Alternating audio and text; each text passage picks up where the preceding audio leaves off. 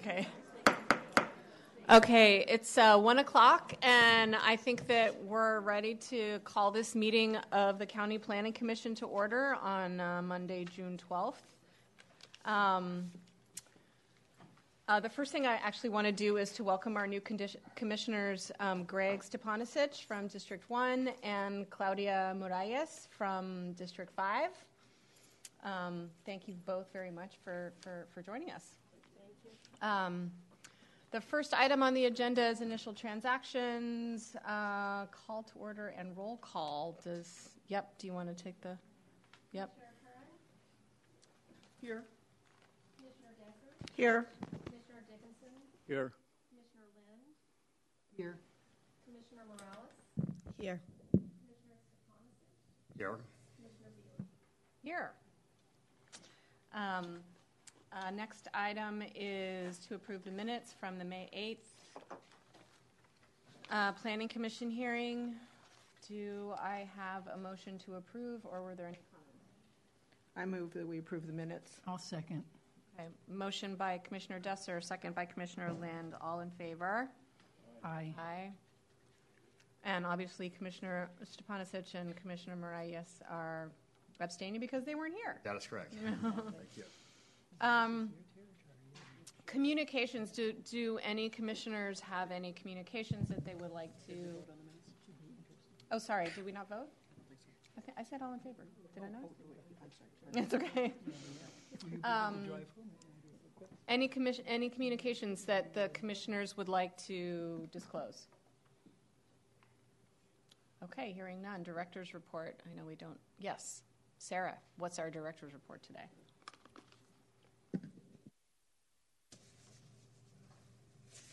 It was on. Okay. Now, there you go. you're good. You'd think I'd know how to do this by now. Sarah Jones, Community Development Agency Director. I'm sitting in with you today for Jeremy Tajirian, Planning Director, who is on vacation. I have also just returned from vacation, so this will not be the most polished director's report that you've ever received. I did want to mention a few things. One of them is I have some really exciting news that I'm not quite yet at liberty to fully share because I have not confirmed all of the details yet, but we have identified a replacement for Anna Hilda. So very nice. This person will be joining us in July, and very excited about this candidate, and we'll share information with you as soon as we're able of news and of her name and information, and I think you will very much enjoy working with your new Planning Commission secretary. So really a good moment. They have great experience and are really looking forward to joining this team. So, so that'll be good news. It is possible that they will be here at your next meeting. The calendar as it is right now, or probably as you're aware, has the Brian Johnson Trust application coming before you at the end of June 26th. We will need to postpone that, not for too long, but do need some additional time for review. And so that will be coming back later this summer. I'm not... I haven't had a chance to get up to speed on other pending agenda items, so Jeremy will share any further information about that on his return, or I will later in the month. So that's sort of your upcoming business. I did also want to share with you that we have gotten feedback from HCD, from Department of Housing and Community Development, on the necessary changes that they would be looking for to our housing element. We have drafted those changes and have posted as required. That's a 7-day posting that went up, I think, mid last week. So we'll be transmitting a revised housing element to HCD later this week. So that's also really good news of some big progress. And at the moment, that is all I have to report. But I'm happy to take any questions. Commissioner Dickinson. Sarah, the commissioners were polled about a special meeting in July 31st. And I think at least a couple commissioners were not going to be here. And I think that's Johnson, the one you mentioned. Yep. Okay, we apparently do have a quorum. I think it is fair to the applicant to tell them that the code requires 4 affirmative votes to grant the appeal or to modify it, so they're aware of that ahead of time in case they have a concern about needing a 4/5 vote from the commissioners that will be present then. Yes, for sure, and that's what we're trying to. That's why we haven't nailed down the date yet, because we need to sort of consider the trade-offs. The next regularly scheduled meeting that would be feasible for everybody on the team isn't until the end of August, and so that's where the schedule consideration comes in. Thank you for sharing that. Questions for Sarah? Okay, great. Thank you, Sarah. Okay, now's the time for public expression. Open time for public expression. This is for anyone who wants to address the Planning Commission on items that are not currently on today's agenda. Great. Moving on. Item 4, short-term rental ordinance update workshop. Kathleen. No, take can I Sarah. Sorry, Commissioner Desser. I just want to disclose that I have for more than 30 years had a vacation rental in Marshall. So I just wanted to be on the record with that.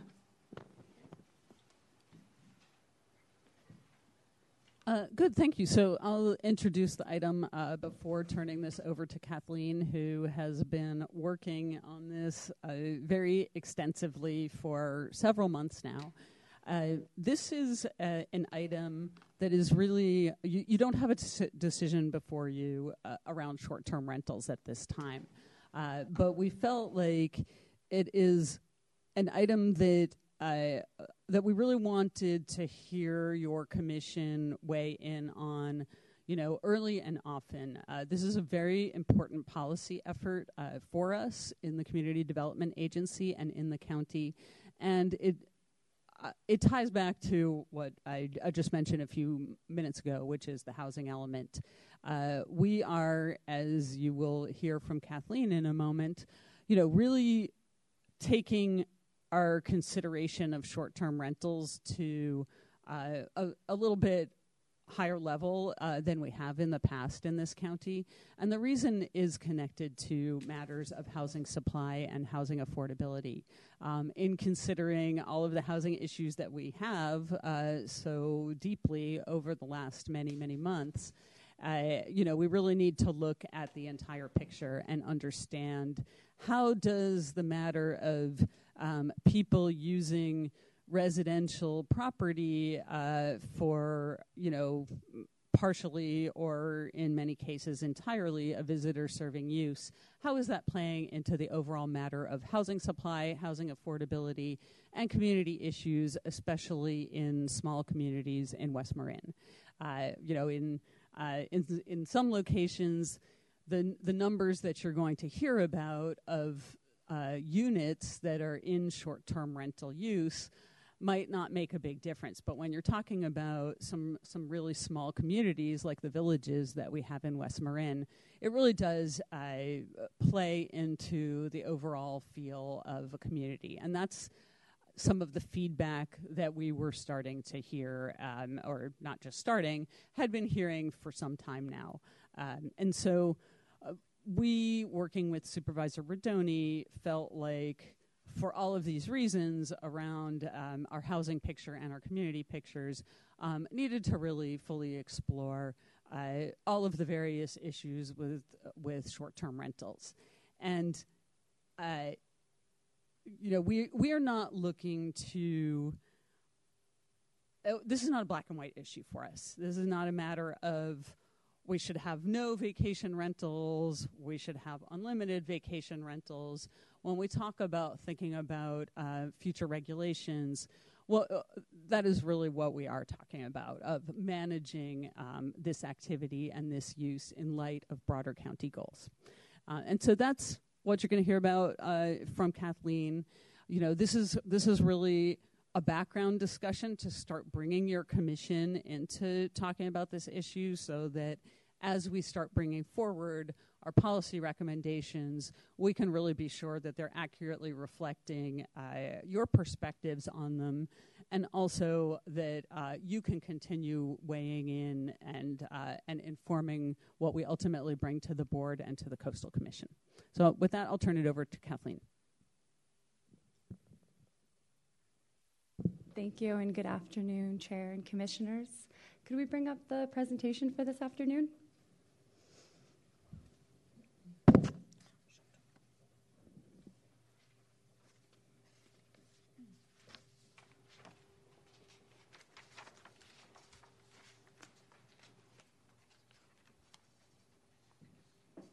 Awesome. Can we go to the next slide, please?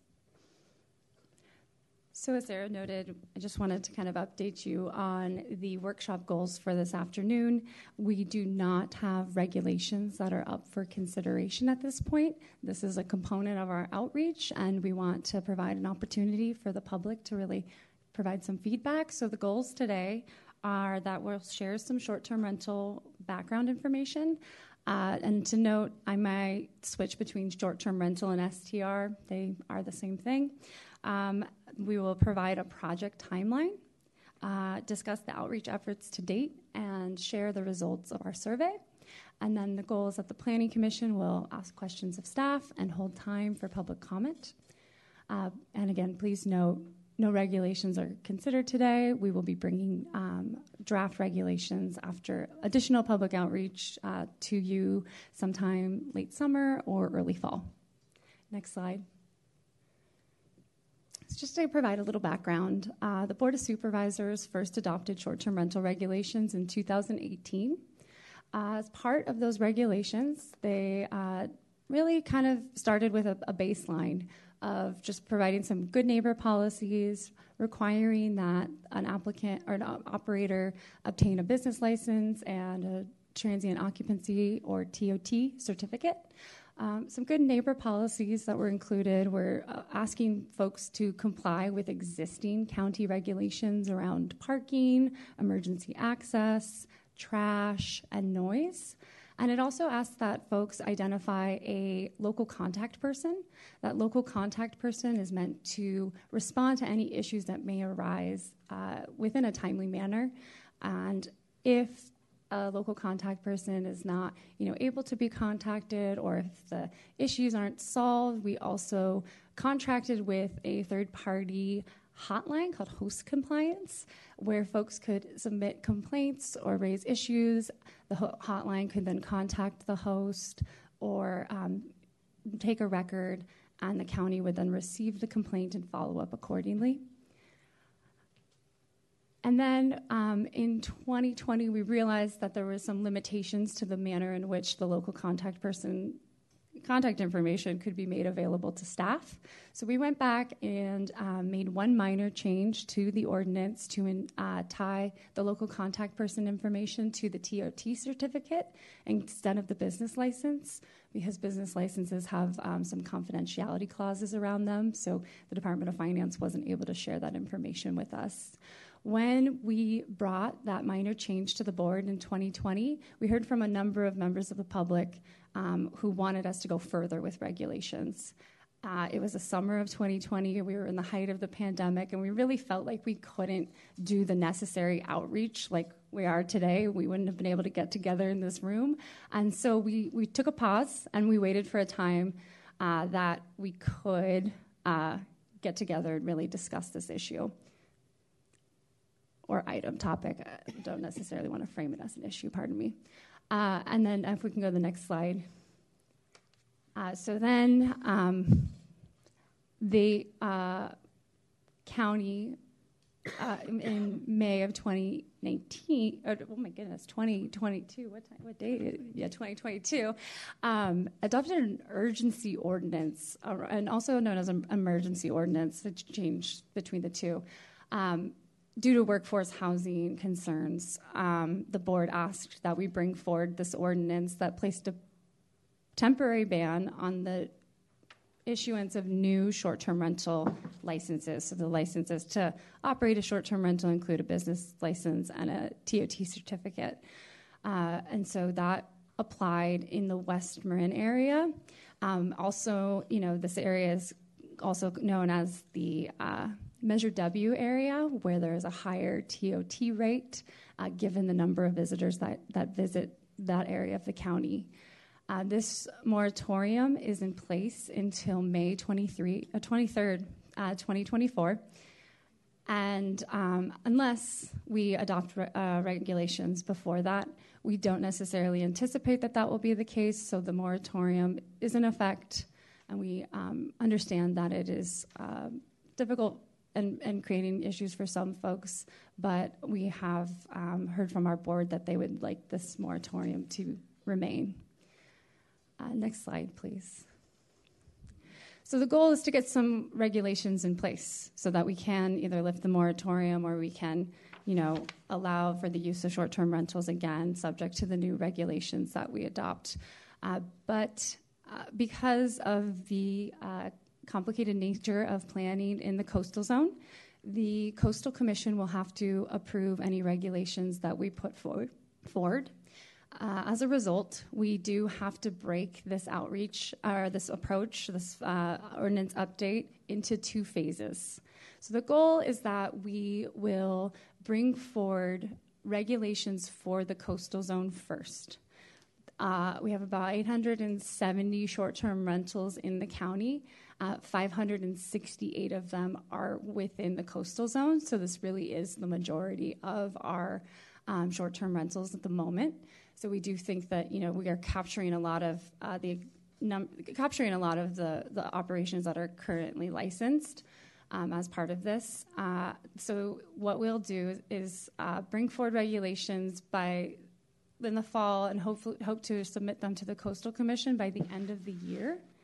And then while the Coastal Commission is reviewing our regulations and preparing their materials for the Coastal Commission hearing, we'll move on to the second phase, which will be the regulations for those areas outside of the coastal zone. There are 305 short-term rentals in this area, about 35% of our housing, or our short-term rental stock. And the goal is to have regulations for both the coastal zone and the areas outside of the coastal zone approved by the end of this moratorium date. Next slide, please. So here's that schedule for phase one. We're currently in our public outreach phase. That's included, meeting with folks, conducting a survey, following up with people. We are meeting with other agencies that have short-term rental regulations in place. We're meeting with other agency staff. So, for example, you won't see that there's a lot of conversation around emergency preparedness, and that's because we feel like emergency preparedness information and regulations should come from the Office of Emergency Management and our fire department. So we are working, internally, externally, to try and do as much outreach as we can. There's a lot of interest in this topic. We had a survey where over 500 people indicated that they'd like to participate in a focus group. 500 people is too many for us to conduct focus groups, but we are going to, when we let folks know we did not select them, we're going to offer the opportunity to meet and discuss any concerns they may have. If they're part of a community group or homeowners association and they'd like to meet as a larger group, we're willing to go to those meetings and work with you and discuss things. So just putting that out there. And then the goal is that we'll have a public draft available by the end of July. It could be, early August, but we're really hoping for the end of July. And then we will host public meetings where people can come and discuss the regulations, the draft regulations that we've put forward, ask questions of staff, further discuss them. That will be happening as well. And then we will try and get that next draft together and bring it to your commission by August or November, or within, or, like I said, late summer, early fall. So that's kind of the goal. And then again, submit to the Coastal Commission by the end of the year. Next slide, please. So I just kind of touched on some of the outreach that we've done around with the survey. Additionally, just wanted to let you know what we've done to date, and that includes 5 learning sessions that we hosted in the fall. Those were district-wide meetings, so we had one for each district where people were able to come and start to understand this topic and ask questions. We really learned from the community, and we hope they learned some things from us as well. I think one of the big takeaways from the outreach that we did at the beginning is that we really got an understanding of how people use short-term rentals. You have folks who are living in a home and renting out a room and using it as a way to supplement their income to be able to afford to live here. You have people who have had homes in their family for generations, and they've been using them as short-term rentals, and it also helps them maintain the property, especially in the coastal zone. You've got the ocean, and it's a lot of upkeep. And then we also know that there are people who don't visit and use the property and operate full-time short-term rental. Those seem to be kind of the 3 main topics or main ways people use their property, but we'll hear today more about how they feel about that. We had also at this learning sessions, we really got a lot of feedback about the moratorium and the hardship it was placing on people and the difficulties around it. So we offered to host a short-term rental moratorium meeting at the end of January. We had over 200 people attend that meeting, so it was a popular meeting, and we heard a lot and learned a lot. We hope that feedback that we received will improve our outreach and communication for all of the planning initiatives that we have. But again, we have not heard from the board that there's interest in lifting the moratorium. I've attended Supervisor Radoni's spring office hours. Sarah went to Supervisor Radoni's fall office hours. Those were good opportunities for us to hear the questions that community members have and kind of connect on one-on-one after those meetings ended. So that was some good outreach that we've done as well.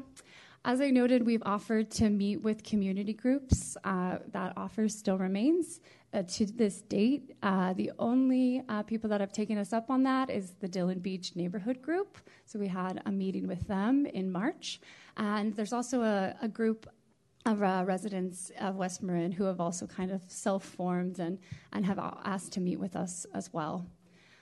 Again, we have a survey that closed on May 2nd, and so we'll get a little bit into that as well. And we'll be conducting interviews with stakeholders as well. So, and have been to date. Like, I apologize that the captions are covering who we've spoken to so far, but that was highlighting the utility providers and emergency folks that we've discussed with these regulations with.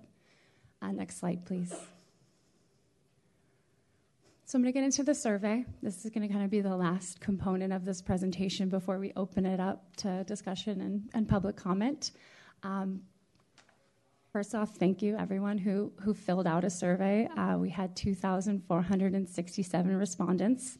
It's pretty high for CDA's work. Of those 2,467 responses, 1,191 of them identified as living within the unincorporated areas. 1,276 respondents indicated that they lived in a city or town in Marin, and 416 indicated that they lived outside the county. 32 folks did not indicate where they live, but we still feel like it's a pretty good number to reflect some of the concerns and hopes that people have around short-term rentals. Next slide, please. So we asked 10 questions. There is an 11th question that had open-ended response. This next few slides will focus on the 10 questions. And let me just turn to that real quick because of the captions. So I just wanted to kind of go through and walk you through the responses that we had from the survey. So the first question we asked was more of a statement, and whether folks agreed with it or not. The responses ranged from strongly agree to strongly disagree. And so the first one was there should be a limit on the number of short-term rentals allowed in the unincorporated areas of the county. As you'll see, we've broken down the responses by all responses, and then those who indicated that they lived within the unincorporated areas. So from all responses, about 30% strongly agreed that there should be a limit on the number of short-term rentals. 11% agreed, 13% were neutral, 18% disagreed, and 28% strongly disagreed. And then when you look at the unincorporated responses, you'll see that there's larger support with 50% strongly agreeing, 14% agreeing, 0% are neutral, 14% disagree, and 22% strongly disagree. I hope that we take these into consideration when we start thinking about those regulations as well. And then on the next slide, I just kind of wanted to group them in a little bit easier way to understand, but I did just put those who agreed together versus those who disagreed or neutral, no responses. And so just take a moment to let you all look at that.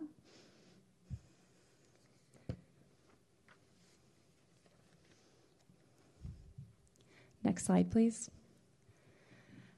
Our second question, or item, a sentence, pardon me, was the county should establish different regulations for hosted short-term rentals where the primary occupant stays on site while the property is rented, and those who operate whole house short-term rentals where no host is on site. We asked this question because it's a pretty common way that short-term rental regulations are established.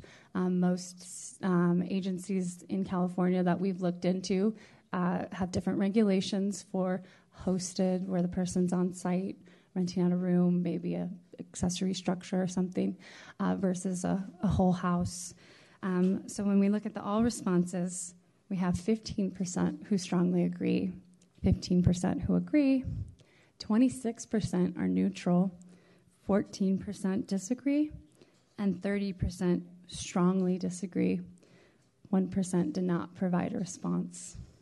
In the unincorporated areas, again, I think you'll continue to see that there is more support for limits and regulations in the unincorporated area responses over the overall responses.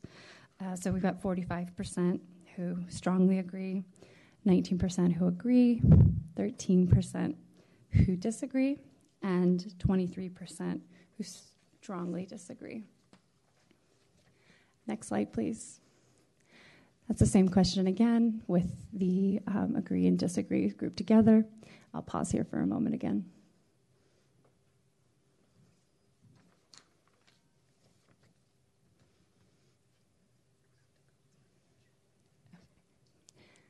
Next slide, please. All right, I'm getting feedback that I don't have to go through every response, so I'm just trying to consider those who may not have the strong the ability to read it. But I'll just again then take a moment and kind of summarize that short-term. This one is short-term rental owners should only be allowed to operate one short-term rental. As I noted, you'll generally see more support for regulations in the unincorporated areas, but I do think it's interesting to see where there's a lower number of support, and this is one of those that didn't have as strong as a response as other questions. Next slide, please.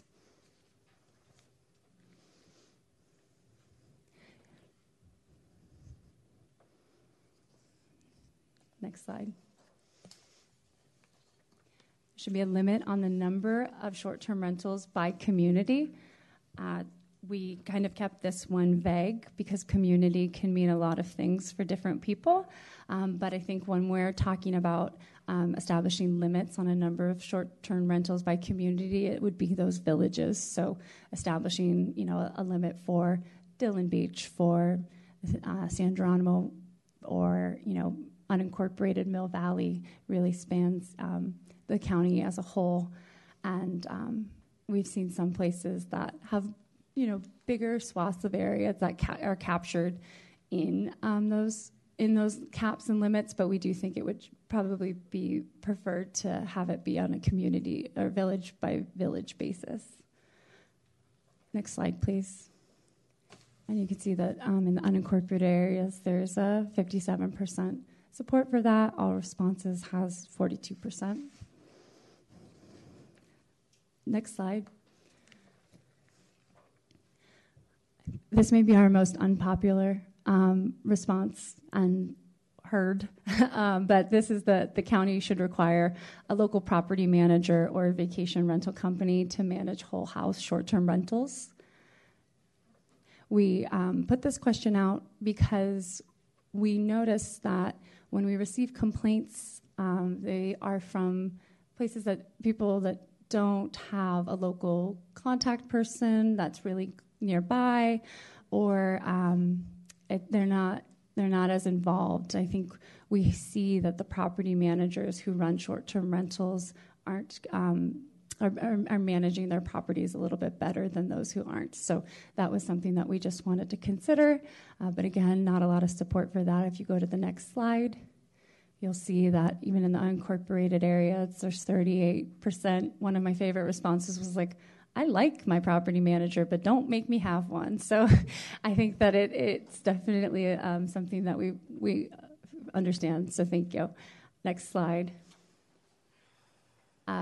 Short-term rental owners should have to show that their property meets basic safety standards. So at question number 6, we got into more operating requirements instead of discussing limits, and basic building safety standards such as life safety, ingress, egress, smoke detectors, carbon monoxide detectors are the kind of things that we're thinking about. We want to make sure that short-term rentals are in safe, habitable places. So then you can see, even from the all responses, that there is more support around operating requirements than limits. So we jump up to 40% support from all responses on properties meeting basic building safety requirements. Next slide. You can see here too, again, 64% strongly agree, 66% in the unincorporated areas strongly agree or agree. Next slide. Short-term rental owners should have to show that their property meets basic septic system standards. We recognize that not all short-term rentals are on septic, but for those who are, we do feel that there should be a functioning septic system on the property, and most folks generally agree with that as well. If you go to the next slide, you can see that from all responses, 62% agree, and the unincorporated areas, you've got 70%. Sorry, I just want to break in here about the septic one because it might seem like this is kind of an obvious thing, and every property ought to have a septic system that's meeting basic standards. We don't have records on about a third of the septic systems in the county, so this is something that we really don't have that level of certainty around to be able to function as if it's a given. Just wanted to clarify that point. Thanks. Next slide, please. Short-term rental owners should have to show that their property has enough on-site parking. Currently, the requirement is that you meet DPW's parking standards. So it may be that your home was built in the 70s and the parking requirements weren't as high, or you got some sort of variance to not provide parking. And today, I think there's like a general feeling that people should provide on-site parking, whether or not the home was required to have parking at the time it was constructed. That's kind of what we were getting to. I think enough may have been somewhat vague, but that was the intention of this question. If you go to the next slide, you'll see that all responses had 61% who strongly agreed or agreed, and the unincorporated was at 67%. Next slide.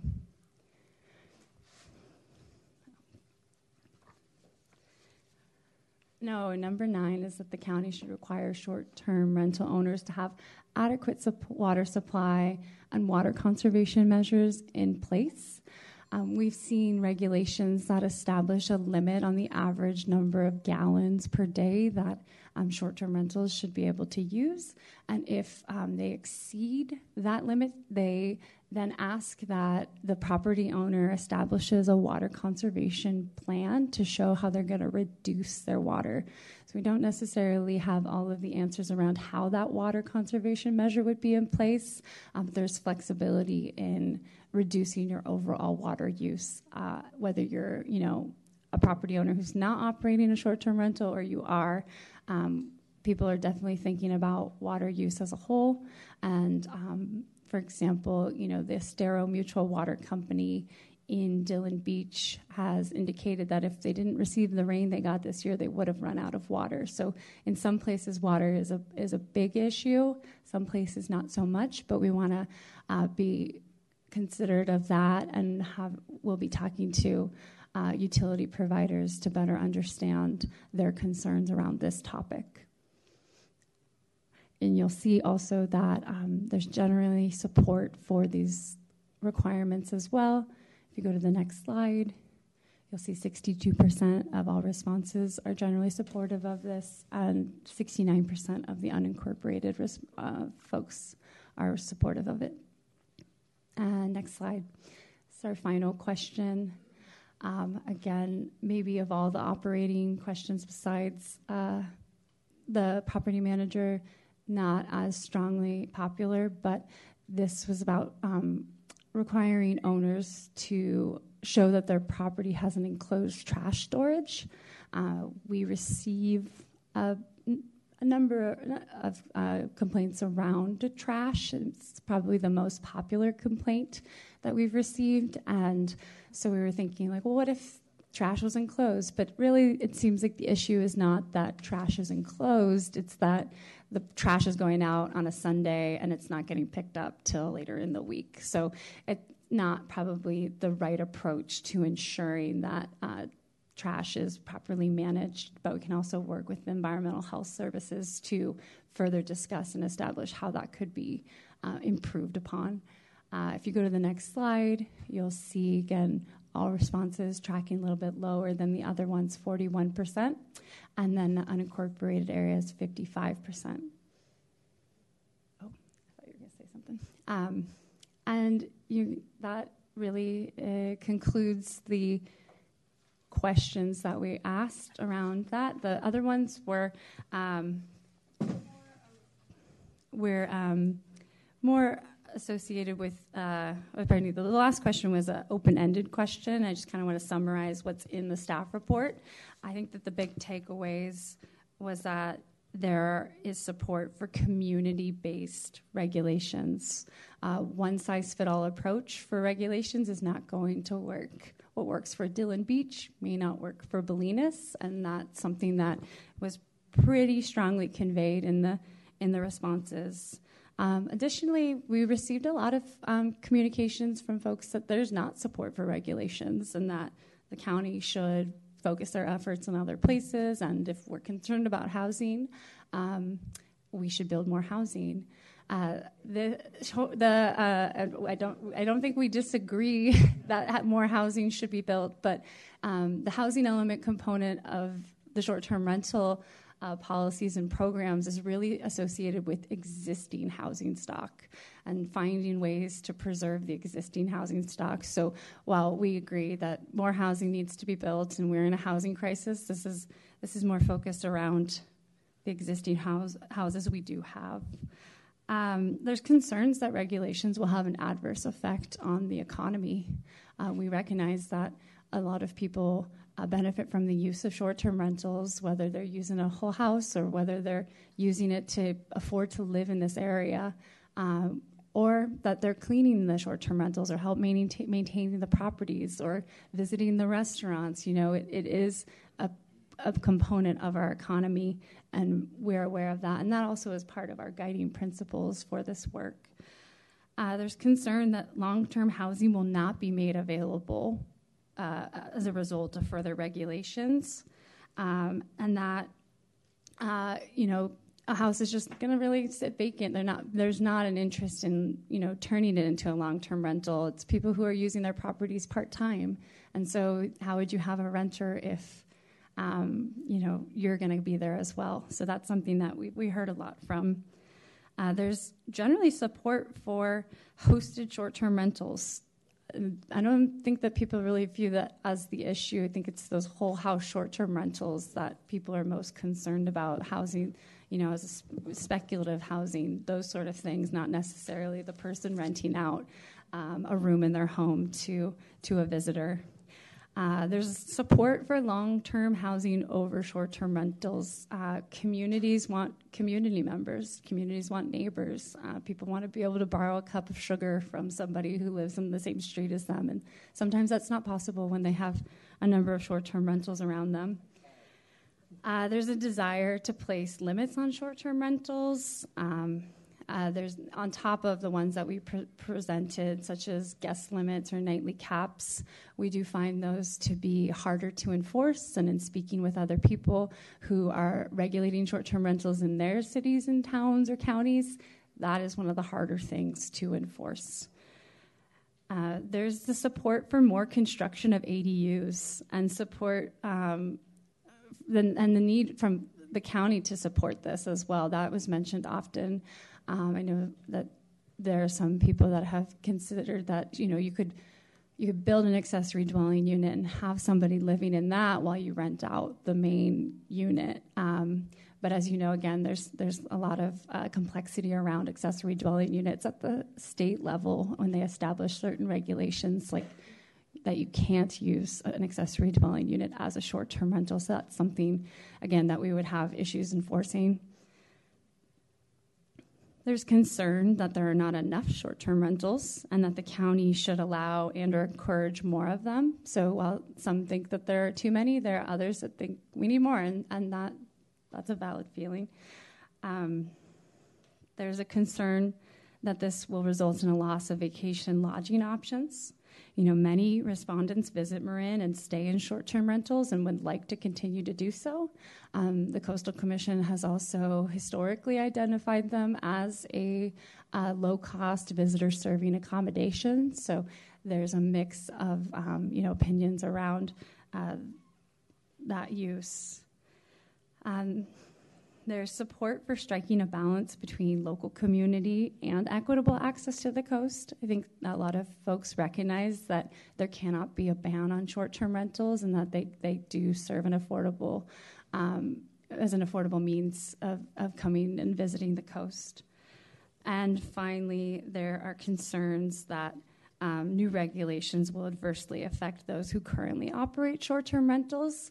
Again, if we're thinking about the person who's renting out a room in their home, if suddenly we say you've got to have a functioning septic system and they're just basically making ends meet with a fixed income and using a short-term rental as a way to afford that, how will they improve the septic system? So that's something that we need to think about, that these will have financial repercussions. These regulations could have financial repercussions, and how can we support people who want to continue to live in these homes?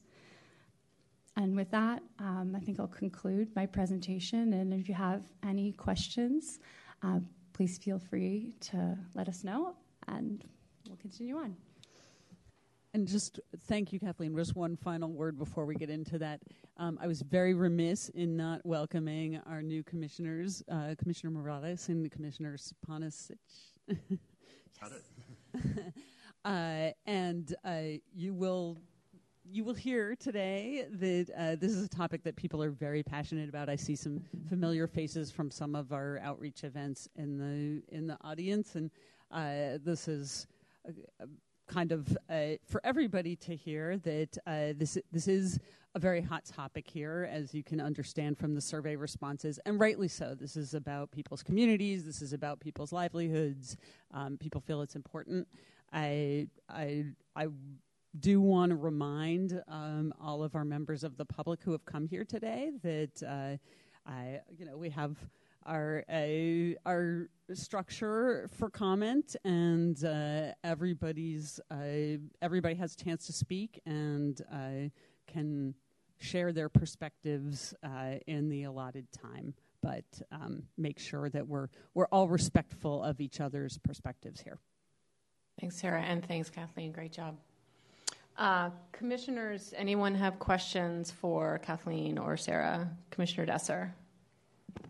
Yeah, when we get to the sort of substantive stuff later, I'll ask that. But my question now is, who determined that a focus group was a good idea? The reason I ask is this. First of all, I think it is so commendable, the amount of outreach that you guys are doing. It's like exactly the opposite of what we saw with the housing element. And I think there cannot be too much public participation, and there can't be too much outreach with regard to this issue. And we can see just from the people that are actually here, there's probably lots of people watching on Granicus too. But focus groups are usually about crafting a message then for a campaign, as opposed to outreach and conversation with people. So why was it, I mean, unless you have a different idea about a focus group, I'm just sort of wondering why it's a good idea to spend time and money on a focus group as opposed to getting with those 500 people in other ways and actually having conversations with them. Yeah, I think that's a great point. I would say that when we initially started thinking about updating the short-term rental ordinance, we had a lot of big, lofty goals, and focus groups were one of them. And we thought we could engage with the public a little bit earlier. I know I grossly underestimated the amount of effort it takes to do this outreach and to get groups together and have conversations. So the focus group has somewhat changed, and I would say that we're actually not referring to it as a focus group internally. It just seemed like I'm learning it's more of a term of art. We're going more towards facilitated group discussions, and it really is a small group. So we've got a small group for the coastal area, and then we have a group of people who live outside of the coastal area representing different areas of the county. And it's really more going to be an opportunity to present some ordinance considerations and get some feedback on what those could mean, right? So we're asking questions like, should there be, water conservation measures in place? But with that group, we'll have conversations like, this is what water conservation could look like. Those sort of things are going to get discussed. It's more getting into the meat of the substance. It's not a focus group. I would agree with your statement. Sorry, I just wanted to add to that too. This is such a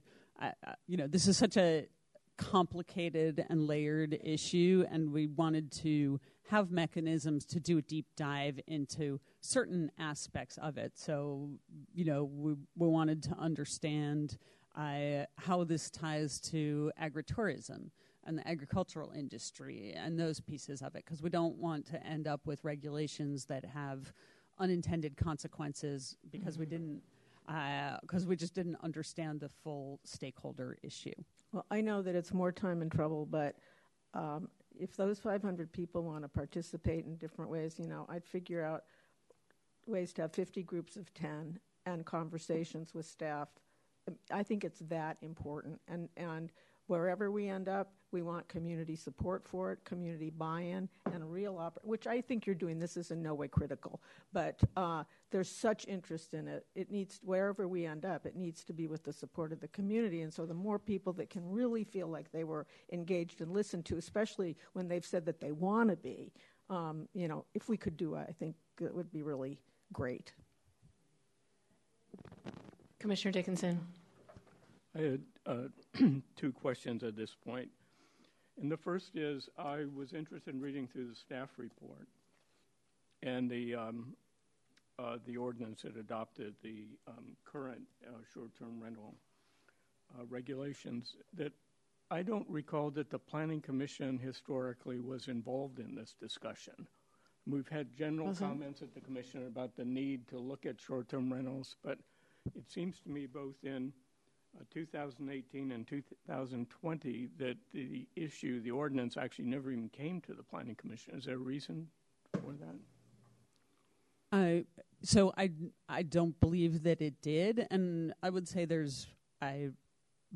Kathleen can elaborate on this further, but really the ordinance, the county has not primarily looked at short-term rental as a land use or planning issue or housing issue. It has been looked at more from the standpoint of the good neighbor issues, the business, the transient occupancy tax issues, and so it's kind of only when we're bringing this lens to it did I think it become really apparent how important it was to bring the Planning Commission into this conversation. So that's one piece, although I was not with the county at the time that decision was made.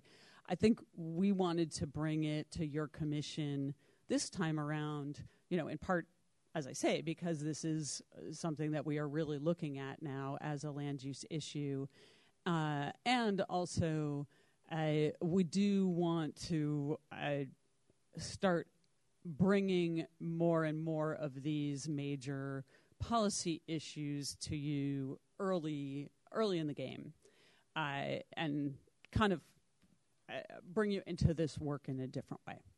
I appreciate that approach, and I just couldn't remember us ever dealing with the specifics of short-term rentals. And again, I appreciate your current approach to that.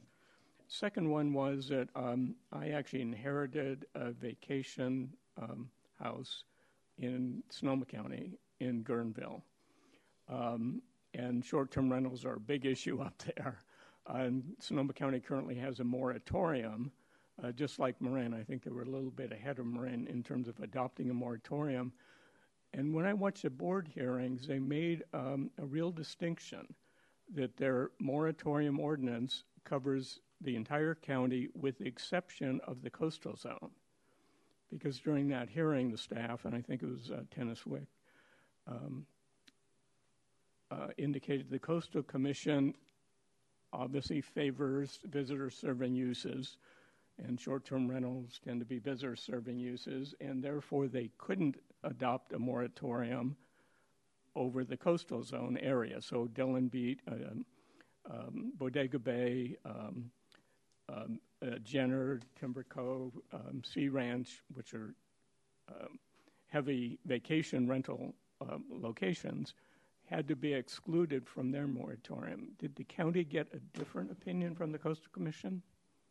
So Sonoma County's moratorium, they had been working on their short-term rental regulations for some time, and didn't put a moratorium into place until they were much closer to actually adopting regulations. Part of the reason being that they saw a big uptick in short-term rentals coming in as people were readying themselves for the moratorium to go into place. And so that was sort of their history. And of course, they have more short-term rentals going on outside of their coastal zone than we do proportionately. So we started this effort by trying to stabilize the situation by recommending that the board consider a moratorium. And that is something that, as an emergency ordinance, is a temporary measure. We were not eliminating any short-term rentals, and so we communicated with the Coastal Commission, and they understood and were aligned with our approach, and so that was how we went about it. They will need to approve, as Kathleen said, anything that goes forward in the coastal zone. We did see a lot of people coming in, applying for the licenses before the moratorium was put into place. We put out a lot of public notice to let people know that it was coming so that they could have the chance to get their license prior to the moratorium. Actually, last week I received a notice from Sonoma County about a permit, and their moratorium allowed any applications that were pending to be processed. And here's one just approved out of that group of hundreds and hundreds that they got just before the moratorium. Did that same situation happen in Marin? Or did we, So we were following along with what was happening in Sonoma County, and we saw that when they started to get to the point to adopt the regulations, that's when they saw that increase in people submitting, and they had made a lot of decisions on the understanding that they had the set number, and then they had to go back and change those, right? So it's like we're looking at the percentage of short-term rentals to our communities, and suddenly that number went up, and they had to kind of readjust. So it was our intention to set the number and then do the work to actually, plan and make regulations without that changing. I can say though, that on the Eastern Corridor, there have been more short-term rentals added, but that will be reflected in the materials that we bring forward when we have draft regulations. But but the way the moratorium requirements worked was that you needed to have submitted the application by a certain date, and the business license gets turned around pretty quickly. And so it was just kind of a little bit of an apples and oranges with the kind of regulations that Sonoma has. Thank you. Thanks. Yep. Commissioner Curran? Okay, sorry. Thank you. I just had a couple quick questions. In the staff report, under in one of your charts on unnumbered page, couple pages, talks about commercial accommodations by use, and I just want to make sure I'm understanding. And I may just be reading the numbers wrong or something. For bed and, I'm sorry. Is that better?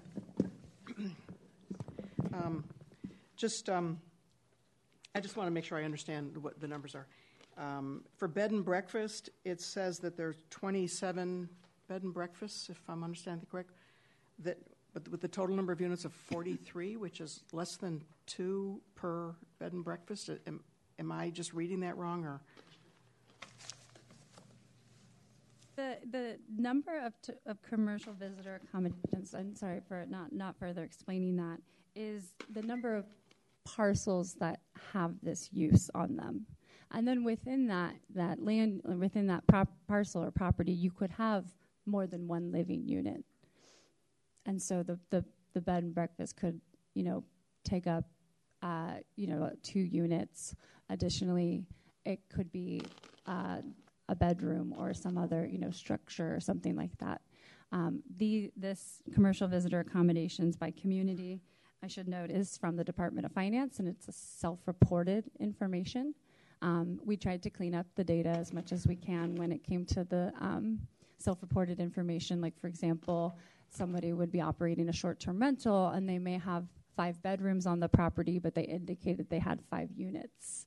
But in reality, they had 1 unit with 5 bedrooms, so we just adjusted the information accordingly. So this is more about the number of units on that on the total property. So there's 27 properties that have bed and breakfasts, and they indicate that they accommodate 43 units. Okay, thank you. I think I understood that. And then in the chart right just below that, regarding numbers, it shows that this is the Marin County Visitors Bureau STR report. And for occupancy rate, in the years, it goes 20, 21, and 22, the rate is higher each year. So, and for average daily rate, the rate is higher each year. But the income is much lower in 22. And what is the explanation for that? That may have been me flipping the table. Pardon me. My apologies. Yeah. We'll check that and get back Thanks. to it. Work to clarify Thanks. that. Yeah, And I did might just be a want typo or something. Yeah. I did just want to note that the source is listed as the Marin Visitor Bureau, but then when you go to the Marin Visitor Bureau report, that information is from the Department of Finance. And I think this is actually something that we should probably touch on, and that it will become a continuous thing that we'll be discussing, is that the definition of a short-term rental for the Department of Finance includes any short-term rental of property. That includes campsites, hotels, motels, inns. And so it's very difficult to sometimes separate the data, especially around financial information, from the land use that we're discussing, which is the residential use of property as on a short-term basis. We can change that moving forward, but we have not been collecting data that separates those two. And so it's sometimes difficult to really get into like the nitty-gritty discussions around the financial element because of the way that they have defined short-term rental. So we should definitely keep that in mind as we continue to work on this topic. Yeah, great. Yes, because in the correspondence, a lot of people raised the issue about data. We definitely have received comments like you should just be able to look at the information that your Department of Finance has, and we have tried to work with them to find that information, but it has been tricky. Thank you, but generally the information was very clear and helpful. I appreciate it. Yeah, Commissioner Lind. Yes, I have two questions. First, what are you looking for from the Commission today? Given the schedule, with the first public draft by the end of July, are you looking for some direction on substantive issues, or is our primary purpose here to be educated? Is it a briefing, and we're here to listen to the public comment and receive information from the staff? it's the latter, what you just explained. The latter, okay. Yeah. That I just wanted to be clear because I think that will make a difference in the kind of questions that we may generate. And then the second question I have is, in the current zoning ordinance, are Airbnbs, bed and breakfast, treated the same as short-term rentals? No, the land use is different. The land use that's okay. So bed and breakfast is a commercial use. It would be transient habitation like a hotel. Is that correct? Yeah, they're subject to different regulations. Okay. I just wanted to clarify that as we understand these tables and what the data means. Any other commissioners have questions for Commissioner Stefanisic? Yes, just one question. Do we know the percentage of residences in the coastal zone that are used as long-term rentals at this time? We do not. I have a clarifying question. Commissioner Marias. Thank you. Sorry, I have a clarifying question. So when you broke down the phase approach, phase 1 and phase 2, you gave us a number of 568 short-term rental properties. That includes host and like the whole household, right? And that's out of how many properties within those areas? I'm having a hard time understanding that on the table as well. Yeah, so the table on the first one, the residential short-term rental by community, the way that we've broken it down, is the coastal zone, West Marin communities outside of the coastal zone, so you can kind of see, which areas under the Measure W area are outside of the coastal zone, and then East Marin communities. We've identified the community and then the number of short-term rentals, and then the parcels developed with living units. That is the number of properties that are currently developed with living units, not just short-term rentals, but the entirety. So, in Dillon Beach, there are 408 properties that are developed with living units, and then you've got 125 short-term rentals, and so that last is the percentage of parcels used as short-term rentals. So it's not capturing every parcel that may have more than one unit, but it's just identifying the number of parcels that do have a residential living unit on the property. Did that clarify it? Okay. And I do have another question. I'm wondering if you guys have data on how many people have housing insecurity within those areas. The Department of, our housing. We could talk to our housing team about that information. Thank you. Good question. I do want to mention in our housing element, one of the things that we need to do is track housing within the coastal zone in terms of how much housing has been added in the zone. And so our housing element notes that in the coastal zone over the last, I think it ended up being about 12 years, a very small number of actual housing units were added. There was net addition of a very small number of housing units, something like under 10, whereas we have, as Kathleen mentioned, close to 600 housing units in short-term rental use. That's not to say that all of those housing units were ever in longer-term housing, but there's sort of, you can see there's a lot going on in terms of housing supply that's related to short-term rental in the coastal zone. I also want to note that we, as part of our outreach and engagement, we have reached out to our community land trusts who kind of, take on a large role in helping those who are searching for affordable housing in West Marin.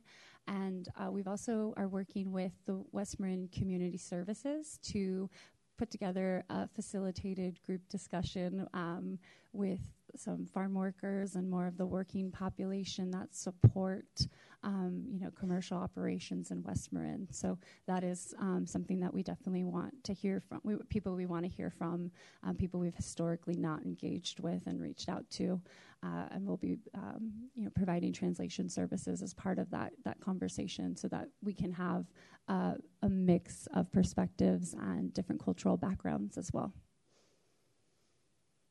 Any other questions for staff? Thank you. I also would be really interested to hear that last piece folded into whatever you present to us by the end of July, housing security especially. Yep. Okay, so we're going to open it up for public comment. As you can see, there are lots of you here today. I have almost 40 speaker cards filled out. Each, if you would like to speak and you haven't filled out a card, they are over here. You could put down your name and they'll feed them to me. Each speaker gets 3 minutes. I want to say two things. First of all, thank you so much for being here today and taking time out of a busy Monday to come and speak to our commission. We count a lot on public comment, and we really value your opinion. And the second thing I'm going to say is that I understand that there's a lot of passion and feelings around these issues, and I'm just going to ask you to please refrain from vocal comment outside of your allotted 3 minutes so that we can keep things moving. So I'm going to call, 3 names at a time and have you each come up and, stand behind and wait to make your comments. And you'll have 3 minutes, and brevity is appreciated. Okay, so our first 3 speakers are Melinda Stone, followed by Steve Rubin and Christopher Longacre. I might have pronounced that wrong. I really apologize if I don't pronounce your name properly. And also, I have all these time things up here that look like they do something, but I'm going to look at these, the electronic ones. And you'll notice that when your time is almost up, a little yellow light will light up there. And then when your time is done, a little red light will pop up. So, Melinda Stone, thank you. I'm not sure how I was selected first. Here I am. I am a renter in the town of Bolinas, and I am here as a member of the Bolinas Stinson School Foundation. And you can imagine there are a number of other families who would have liked to have been here today. School is still in session in Bolinas, and so I can't say I represent all the families, but a lot of the people I know who have kids in the school have a lot of concern that every year we lose more families because we lose more housing in Bolinas. And this became apparent to me even before my son was in school.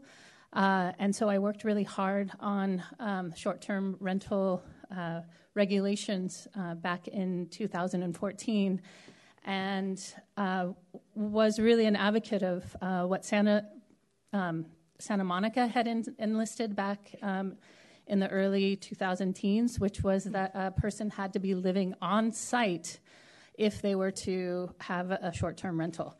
And if you look at the beginning of Airbnb, that is actually where their ethos has been. And so really wanting to bring that idea of hosting people when they come to Marin, that there is actually somebody on site. And for us in Bolinas at the time, as we've heard, there is different characteristics of every town, and we were the one town in West Marin at that time when we were working all together that really wanted that for our town, because we saw it as a way to keep families there. They could be in a small unit, while the bigger unit was being rented out. My son is now in 4th grade. There are 7 kids in his class. When he started in preschool, there were 18 kids. And I will say that we've 2 new families in his class have come. So we were down significantly lower to 5. Those 2 new families are there in the last 3 years in houses that they bought and live in full time. So I think that's important just to consider the characteristic of a town. We need people to be living there. And we're not against short-term rentals, but really wanting to bring it back to the beginnings of that ethos of Airbnb when they first started. So thank you very much. Thank you. Steve Rubin, and followed by Christopher Longacre, Esther Martino, and Sean Callaghan. Okay. Hi, I'm Christopher Longacre. I'm a resident of Inverness. We have a short-term rental on our property, and we need it in order to pay the bills. But my comments are more not to take issue with any of the opinions that have been expressed over the past several months, but to congratulate everybody to having a civil discussion on all the issues, and to remember that opinions are just opinions. They're not a factual basis. And my concern has always been, if there's a factual basis to support a conclusion, then you have a responsibility to pass appropriate regulations. I'm not aware of any posted or published factual basis to support that short-term rentals in the Inverness community in any way have shortened down significantly available housing, let alone affordable housing, however you guys are going to decide that. So whenever you guys get the data and you publish it, which Coastal Commission is going to require, we'd like to have it published so we can look at it, have an opportunity to check it out. And it's facts carry the day, not opinions. That's my main concern. I do know in researching the law that Airbnb short-term rentals are not commercial as the code is described. So having short-term rentals is part of a property owner's right. And what regulations you guys impose is going to have to be subject to whatever the law says. So thank you very much. Thank you. If you could hold your applause, I'd appreciate it. Thank you. Steve Rubin.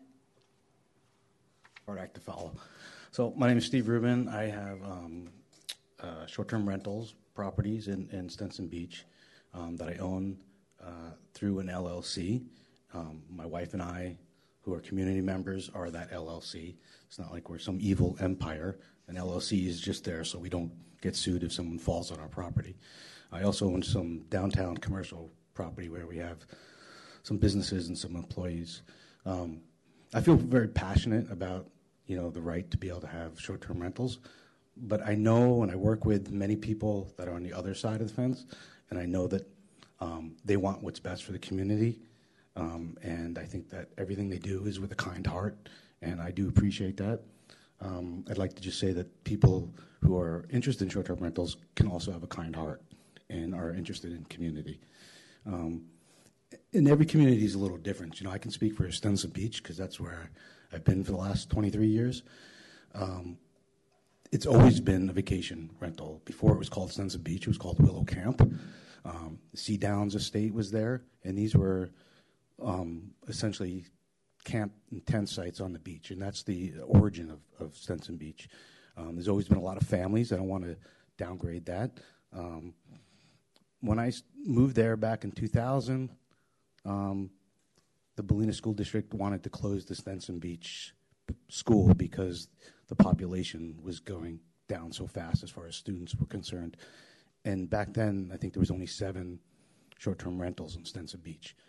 There's always been a problem with housing, and there is a problem with housing, and I would like to continue to work with the problem, and I'd like to put my money where my mouth is and continue to volunteer as I do already.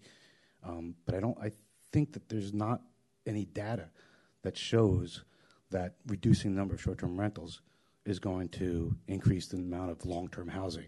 The house that I bought was owned by a family that lived in the East Bay, and they would go out there and they would use it for vacations. And when they weren't there, it was empty, spiderwebs. So now a lot of families can buy a house and add value to it by having short-term rentals. It brings in, not only opens up the coast for visitors that wouldn't afford that before, it doesn't have employment for gardeners and cleaners and restaurants and bookstores. And a lot of those people can then also live in a community. So besides housing, you also need employment. So, you know, I'm going to say something that always gets boos. I love math, and I don't think the numbers have been shown. So you're taking a point. You're saying, let's get rid of short-term rentals to help the housing problem. But there hasn't been any study to show, does that even help? So, like, that's the first step. Like, does this help, and how much does it help? You know, because there's 14% TOT tax out there. So if you reduce all those, Rubin. Sorry, I'm done? Can you wrap up? Yeah, your time is up. Yeah, I'm done. Thank you. Thank you very much. Esther Martino, followed by Sean Callaghy and Anna Madon. I'm sorry. Yep, Anna with an M. Thank you. Hi, thank you for hosting all of us today and hearing from us. So, you know, my name is Esther Martino, and I do have a short-term rental in Inverness. I don't know, I feel emotional about this. I feel like I am part of my community there. My neighbor recently had construction done in her kitchen, and she said, "Can I live in your house?" And I said, "Sure." Her daughter is visiting for July 4th, and she's out of town, and they need overflow housing, and she said, "Can I use your unit?" And I said, "Of course." I employ a family that lives on a ranch in West Marin, and I added up the income that I gave them last year, and it was over $20,000. And I am most certain that that income is helping them put their daughter through Santa Rosa Community College, is feeding them, is helping to house them, and is employing them. And I'm not the only person who is providing income to this family, who, by the way, may or may not be legal citizens, and who speak very little English. And so I don't think they can really go outside of this community and work and be really appreciated and loved, actually. My housing in the short-term rental allows me to stay in West Marin myself, and I actually love that community. And without it, I really couldn't afford that, as I'm on a fixed income as a retiree. And I just have a real affinity to this. And like what some people are saying, I don't think we're saying we want to put an end to short-term rentals. But I really think you need to look at the impact that it's not going to only have on the people who have short-term rentals and who live. I do live out there part-time. I go out there all the time. And I eat in restaurants, and they recognize my face, and I have an account at Ace Hardware, and they look at me, and they know who I am. And I go to the local restaurants, and I can chat with people. So I'm not just sort of like this person who owns this house and is making money and doesn't care about the community. I really, really care about it. And I think that putting regulations, I think the Coastal Commission is finally going to have their final say in this. I think building affordable housing out in West Marin is absolutely problematic because of the Coastal Commission, because of water, because of the septic system, because of the limited amount of land use. I know that there are a lot of houses out there that are vacant, but for the most part, where I live on my street, there are long-term residents. Anyway. Thank you. Okay, you're welcome. Thank you very much. Sean Callaghy, I'm pronouncing it, followed by Anna M. and Molly. Yeah, thank you. Good afternoon. My name is Sean Callaghy. I'm one of 51 co-signers to a letter provided to you that notices some issues and deficiencies, particularly in the data presented to you in connection with today's presentation. I'm also a member of the West Marin Access Coalition. We're a group of over 125 individuals who are seeking to preserve access to the coast for all. I have been a long-term permanent resident of Inverness for a time, and now I'm not because of career reasons. I can't live there full-time, but we very much maintain a connection. A short-term rental is part of how we do that. I have a few points for your consideration today. First, Marin's local coastal plan requires that you give a high priority to the needs of visitors and recognizes that overnight accommodations are a key element of that, especially low-cost accommodations. The Coastal Commission has recognized when evaluating STR regulations that STRs often provide the best value for visitors, some of the lowest cost overnight accommodations, which provides access to a larger group of more socioeconomically diverse visitors than can be done through hotels. The Coastal Plan even calls for expressly maintaining existing accommodations and providing the development of new ones. Punitive restrictions on STRs won't help that. Second, as others have said, county staff have offered no causal data between the existence of short-term rentals and a housing shortage that goes back decades. Staff have not presented data that issues of water conservation, sewage, home safety, or other health measures are warranted based on actual complaints or actual reports. The Coastal Commission requires data, again, before enacting regulations aimed at these measures.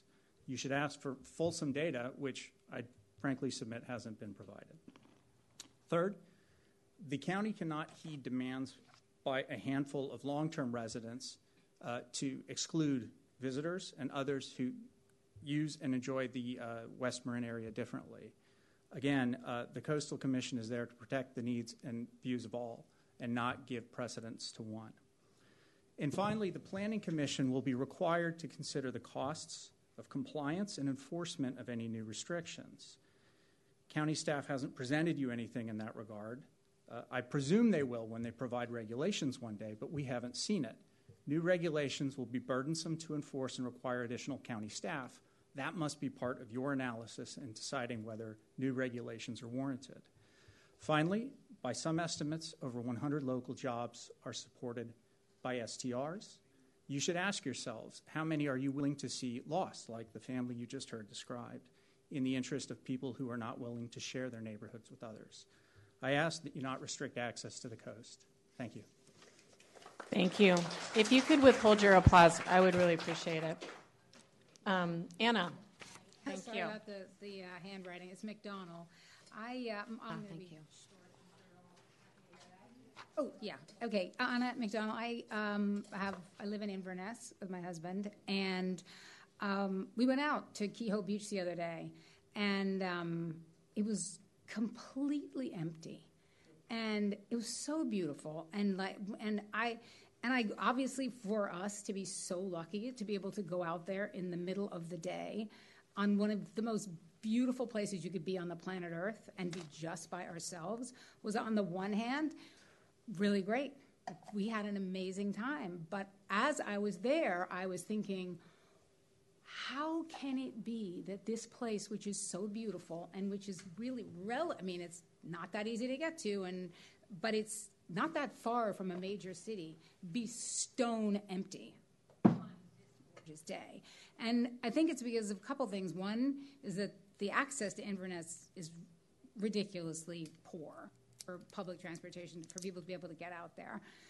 And so I was there, and I was like, you know what, this is nuts. We should do what we can to let people, everybody deserves the right to go there and be on that beach and enjoy it, and all the beauty of Point Reyes and everything around here. And I think we need to do what we can to support it, and having lower cost rather than the hotels that are there. Options for people is great. I do not have a short-term rental, so I do not have a particular dog in the hunt at the moment, but I really feel like we need to do whatever we can to ensure more fair, better access for people to enjoy what they deserve to enjoy in this incredible part of the world. Thank you. Thank you so much.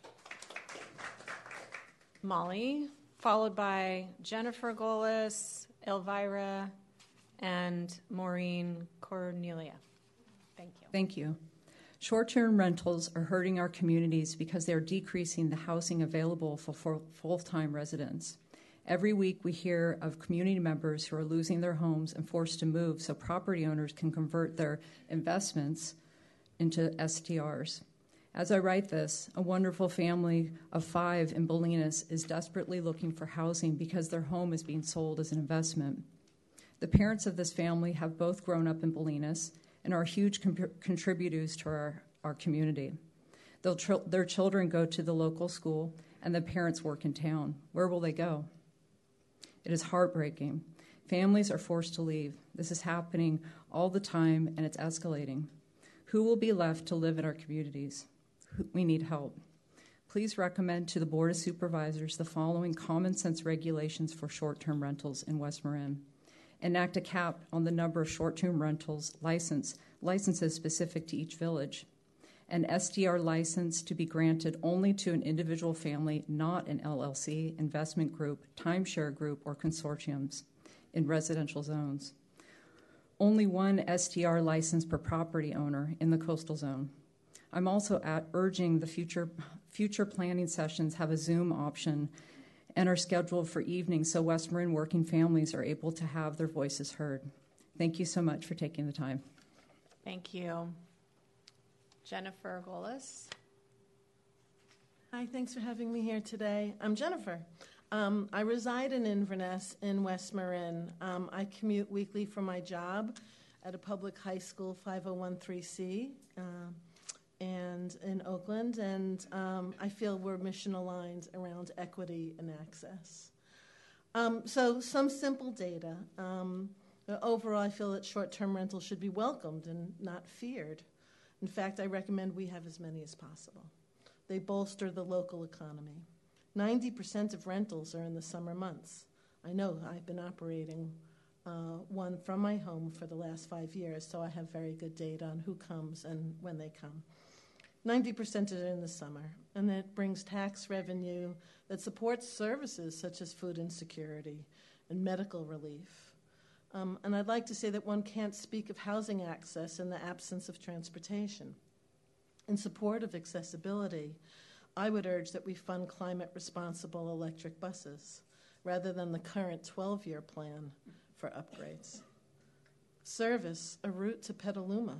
It's a hub only 30 minutes away with a diverse population and ample cost-effective housing.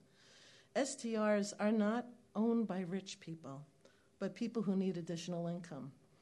I happen to know a few very rich people, and I assure you they're not renting out their rooms. Short-term rentals support people like me. We can now work remotely part-time, and people are leaving the cities. There's crime, and now we have Zoom. And this decentralization has created a shift in the housing market, and I would defend that's the shift, not because of short-term housing. Blaming short-term rentals for price increases, I feel, is misplaced with no substantiated data. And I'd like to speak a little bit about my guests. Each came to West Marin for access, the adjacent National Seashore. An artist came from Maine, a climate scientist came from the Central Valley who kayaked, and a young woman who was recovering from chemo spent a week on my deck, and she basked in the sun wrapped in a blanket, healing. They could not have stayed for 30 days. They work, and they were deeply nourished by their time here. I feel this lobbying effort is misguided, acting in I hesitate to say it because I have a lot of friends here, and I do love them, but there is a frenzy of bias and fear. Marin is the #1 most segregated county in all 53 California counties. That's a very unfortunate distinction. I don't feel you can compare Marin County to other coastal counties in the absence of this context. Santa Monica was mentioned earlier, and by example, is diverse. It has a public rail line providing accessibility with a train stop at the beach. It's the homeowner's responsibility to manage the land. And honestly, in the face of climate crisis and these past few years, this moratorium is creating real hardship. This little bit of extra income is generative, not just for me, because I reinvest in my trees and fire safety and clearing deadwood and flood damage, but the stores and services around me. I appeal to you that you don't get overzealous and make access hard. I feel that this is a campaign, and I'm concerned about it. I love this community. We've been through a lot together. We had fires, we had COVID, we had floods and power outages. I made friends at a restaurant. Thank you. Your time is up. Thank you. There'll be more challenges to come. Let's Please hold your figure this applause. out together. Thank you. Thank you. Elvira.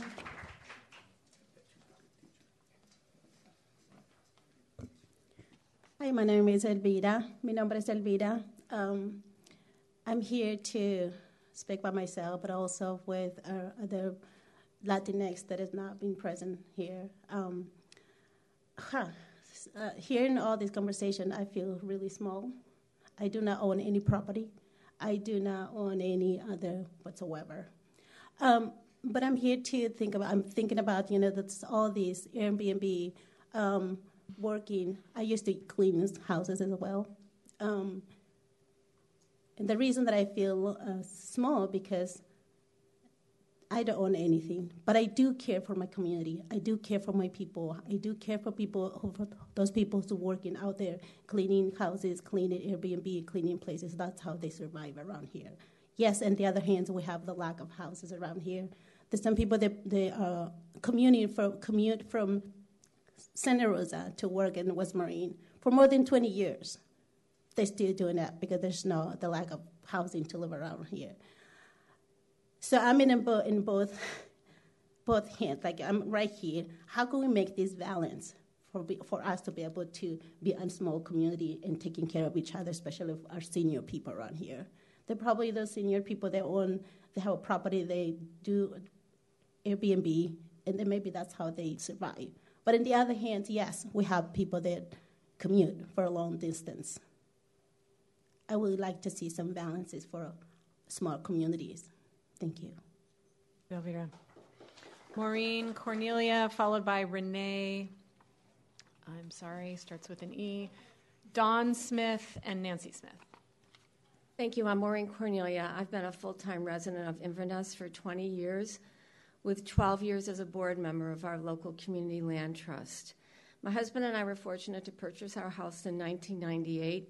That predated the advent of the STR industry and its transformation into what we see today in our rural coastal villages throughout the county, not to mention globally.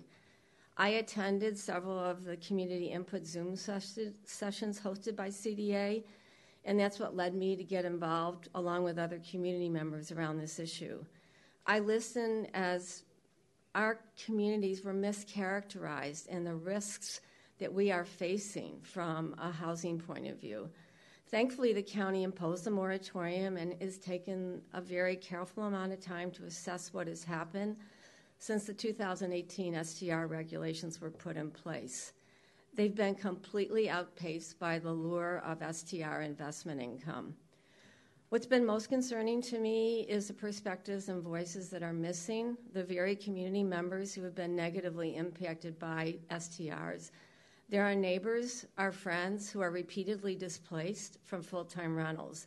It includes young families trying to build a life in West Marin who, while not low income, can't compete with all cash offers that dominate the sales of $1 million and up properties that quickly turn into STRs. We've all watched local workers, young families, seniors leave the community. The school enrollment's down, local jobs go unfilled. We lose long-term residents who have built lives here. I absolutely believe there's a place for short-term rentals in our community, but not at the current number, nor at the expense of our rural community's viability. As the planning staff research has shown, there are numerous examples of coastal communities that have implemented effective STR regulations with balance. San Diego has recently put in place a system that is a good example to look at. I feel our coastal villages are at a critical juncture. The Planning Commission and the county has in front of it an opportunity to implement a set of regulation that corrects the current imbalance we face. And I just want to thank you for taking the time, and I urge you to be bold on this one. Thank you. Thank you. Renee, followed by Dawn and Nancy. Thank you. My name is Renee Amuna, and I have lived in Bolinas for about 28 years, about half of that time as a renter and half miraculously as an owner. And it's always been hard to find a rental in Bolinas or a home, but I have felt in the last 5 or 8 years it's become so impossible, and I have seen so many people who have lived there for a very long time, contributed so much to the community, be forced into leaving Bolinas. I also have friends from over the hill who would love to live in Bolinas full-time and have found it impossible to find a place to live in Bolinas because of the extent of short-term rentals. And what first drew me to Bolinas was not only my love for nature, but also community. And that sense of community is really starting to, or over the years, dissipate because of so many people who don't actually live there. And as a therapist, I know how important that sense of community is, and for a town as small as Bolinas, how essential that is, and can really view its dwindling. The house adjacent to mine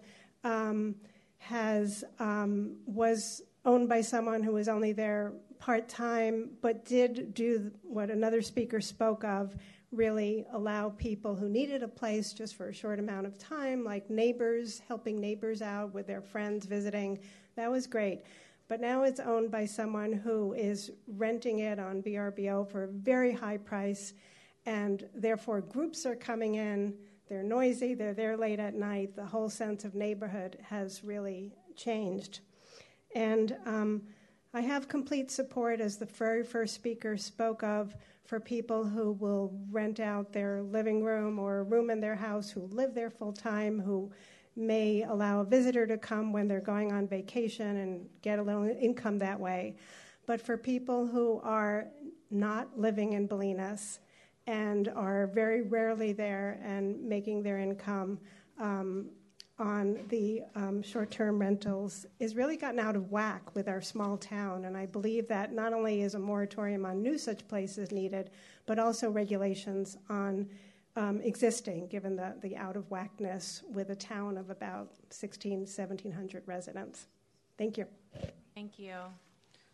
Dawn Smith, followed by Nancy Smith, and then Cherry Grisham and Mark Switzer.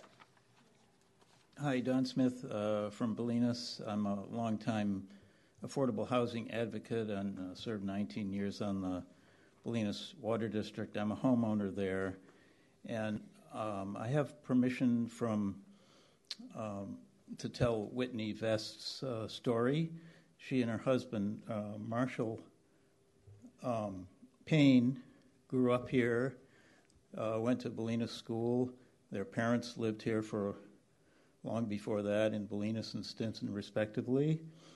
And they went off to college and did other things, and then they reconnected and got married and moved back to Bolinas into a property at 125 Pine, owned by Julie Beach, who's a San Rafael resident.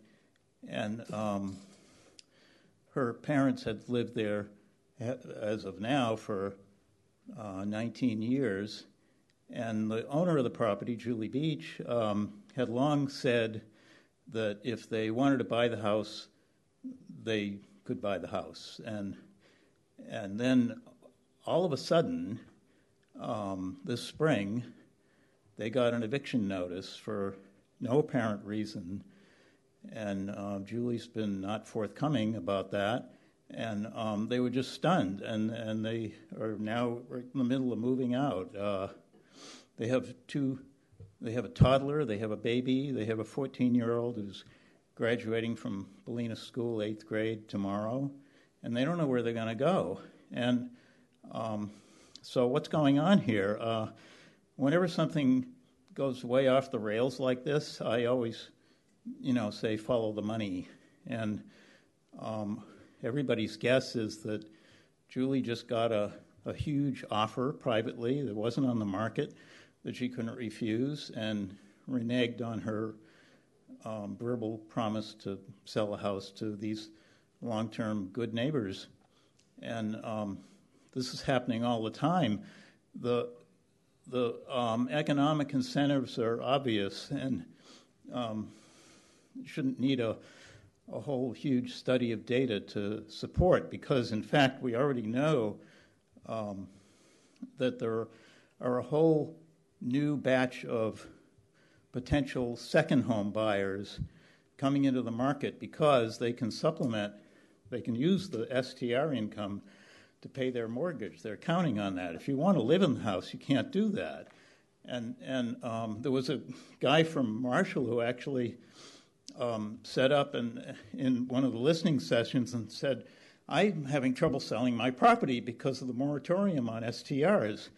Well, yeah, because he's using the STR potential as a marketing tool. And so those people can way outbid somebody local who wants to live in the house. And also with short-term renting a piece of your property, you know, if you switch from long-term rental to short-term rental, you double your income right there. So thank you, Mr. Smith. Okay. Your time's up. Appreciate it. Nancy Smith, Cherry Grisham, Mark Switzer, and Katie Brackmack. Thank you. I'm Nancy Smith. I own a short-term rental in Dillon Beach, bought it in 2010.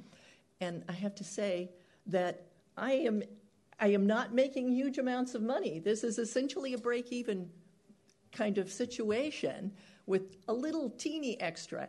Why did we get it? I grew up next to the ocean in Southern California, and I wanted my children, and now my grandchildren, to be able to enjoy the coast. I am a retired former employee of the state of California, as is my husband. Middle-class people like us will not be able to afford to buy houses in West County without the supplement of short-term rental income. I think one of the things that's clear from the staff presentation is affordable housing is a key concern. I understand that. It was also mentioned that they had looked at the experience of other cities and counties in California. I would certainly ask, I would like to see data on what has changed in those counties with short-term rental regulations, especially those that restrict them. Do they have more affordable housing? Do the coastal areas that are comparable to us, do they have more affordable housing? I would be surprised, because if the result was that I needed to make my house in Dillon Beach a full-time rental, my entire purpose of having it would be gone, because my family, my kids, my grandkids, we would not be able to use it. I would sell the house. I mean, and would it be affordable? I don't think so. Where in California on the coast, well, I would say any place on planet Earth, is there affordable housing that is right with ocean view on the coast? That is not something that happens. You know, I'm asking that if ordinary families, I hear other retired school teachers, other public people, this is, you know, it's their love of the area that has brought them there. Please don't make our little middle class dream and ability to enjoy this wonderful area we have, don't make it disappear, because it will be only the truly wealthy who are there, and they are not going to be having their kids in your schools or being part of your community. Thank you very much. Thank you.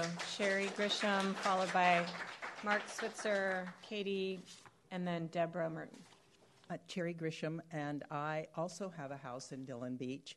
I bought my house in 1998, and I bought it from a family from Woodland who had it as a vacation rental for 20 years before that.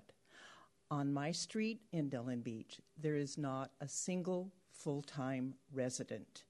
There are other vacation rentals, and there are people that own houses but don't live there. There are probably not 5 children in the village in Dillon Beach. There is no school in Dillon Beach. There is no full grocery store in Dillon Beach. There's one restaurant that's open 2 or 3 days a week. There are no services in Dillon Beach. It has been a vacation rental for decades and decades. My house was built in the late 20s, and it was used part-time soon after that. So truly Dillon Beach is a vacation rental. And my sister Nancy lives next door to us, and has the house next door. Neither one of us have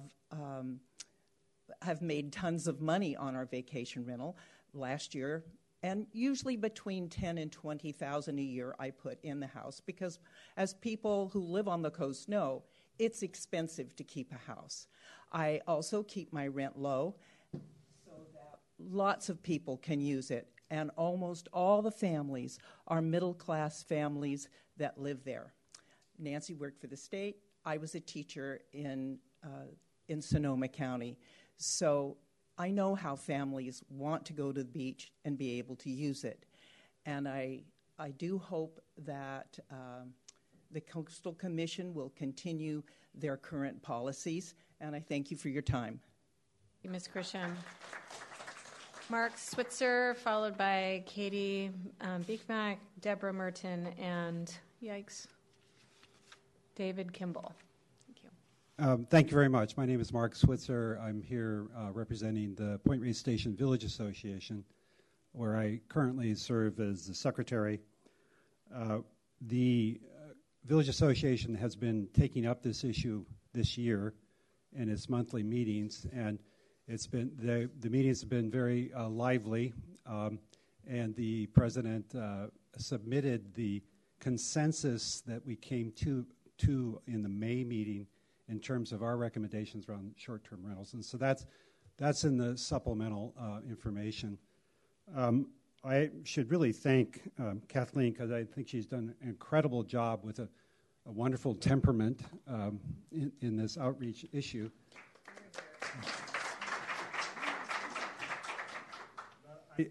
As the secretary, having to listen to the membership of the Village Association over the last number of months, and trying to coalesce the information, because there are many, many ideas that are coming forth with all kinds of nuance.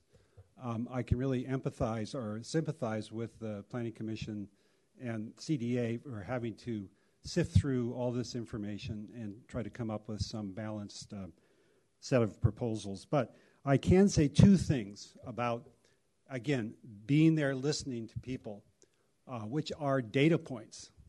All these people here are data points. And all the people that show up at public forums or in any context are data points.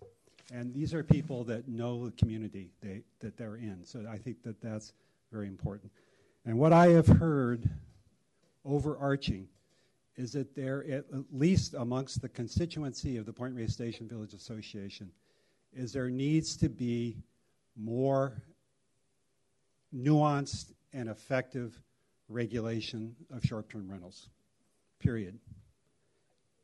The second point is that has to be effectively enforced.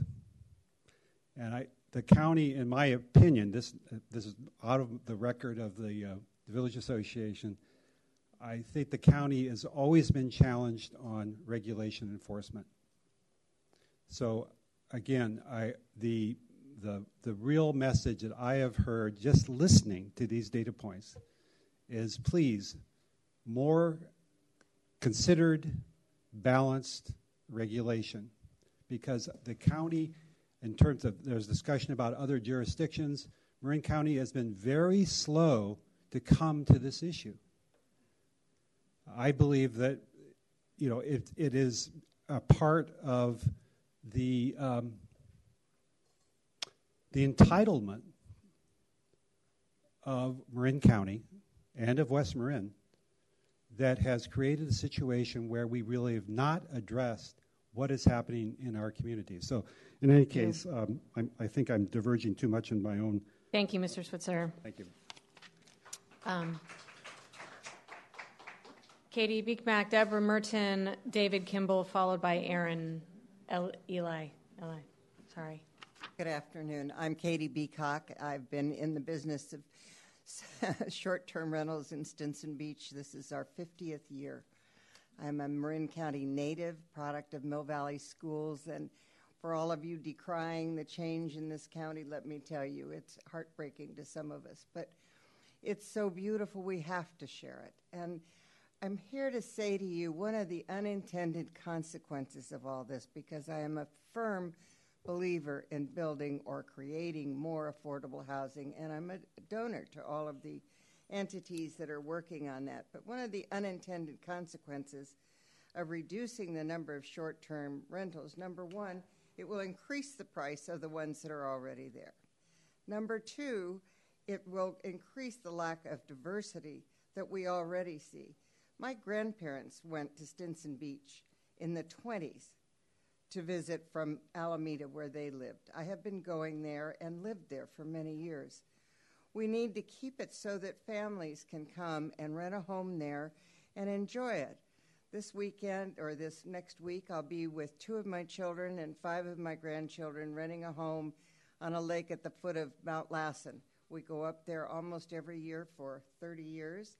It's our opportunity to live together, to do games together, to cook together, to swim together.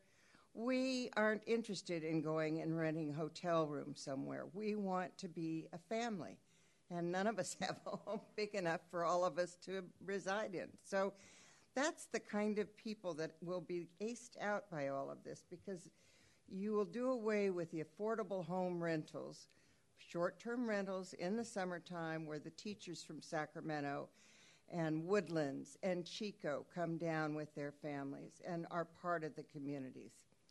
And you'll have only more and more of the people who are the only ones that can afford to buy in Stinson Beach now, of people who spend very little time there, but they don't care what it costs. Short-term rentals, they don't need them. They'll buy a house, or they'll rent it for 6 months and use their 2 or 3 days. You're going to do away with families that come, participate, love nature, teach their children about nature, that protect what Marin County is really all about. So I ask you to think very carefully how we can do this to bring more housing stability for the communities and yet allow visitors to come and share what we have. We've been selfish long enough. Thank you. Thank you, Ms. Peacock. Deborah. Okay, thank you. David Kimball, followed by Aaron, Eli, and Melissa Daniels. Thank you. Thank you, Planning Commissioners. Your work is valuable. We all benefit from it. I'm a member of a group, West Marin Residents for Housing, 10 of us representing Stinson Beach, Bolinas, Point Reyes Station, and Inverness. We also wish to compliment Kathleen. She's intelligent, capable, responsive, and follows through on her commitments. My wife and I have lived in Bolinas 34 years. We've watched many changes concerning the loss of affordable housing for renters and property owners. Sales prices have increased significantly, and affordable housing options have decreased when companies like Airbnb and VRBO discovered an investment opportunity. It has been an unfortunate negative impact on community. STRs are an attractive investment for corporate and remote investors. We're not speaking about Mr. Rubin, we're not speaking about Nancy, and so forth. These corporate investors can pay, and they're in our neighborhoods now, can pay inflated market prices in residential neighborhoods by realizing STR income. For residents trying to make ends meet, STRs are a valuable mechanism we support when coupled with especially ADUs and JADUs. They help build and sustain community. We're at a tipping point. 1% of parcels in East Marin communities are STRs, while in the coastal areas they're 16%. 71% of STRs in Marin County are in the coastal areas. Bold action is required. We have a proposal. Again, it is not aimed at natural persons. It's aimed at corporations. In residential areas, grant only one STR license to a natural resident. Only grant one STR license per property owner. Cap the number of STRs specific to each village.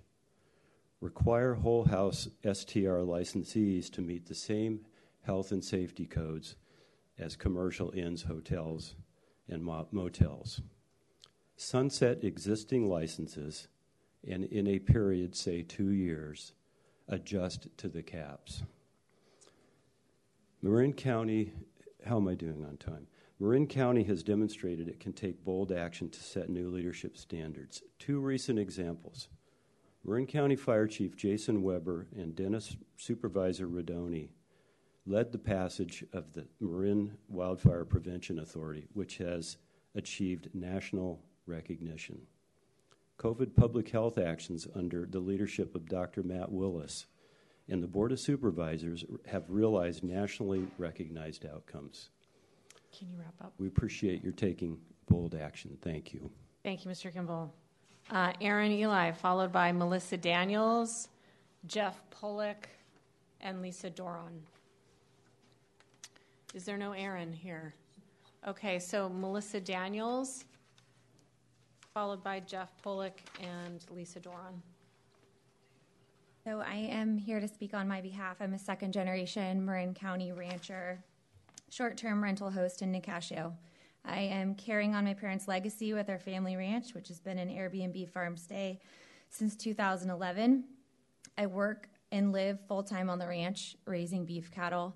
I'm also nominated by the USDA as a representative of the beef industry, with direct-to-consumer beef sales being my short-term rental being my primary customer base. I'm one woman owned and operated. I do all of the ranch maintenance myself. I also work for a large healthcare organization full-time, so essentially I work around the clock. My short-term rental farm stay on the ranch is my primary source of income to afford it to maintain the ranch. My entire income from my short-term rental supports the ranch. My career supports myself.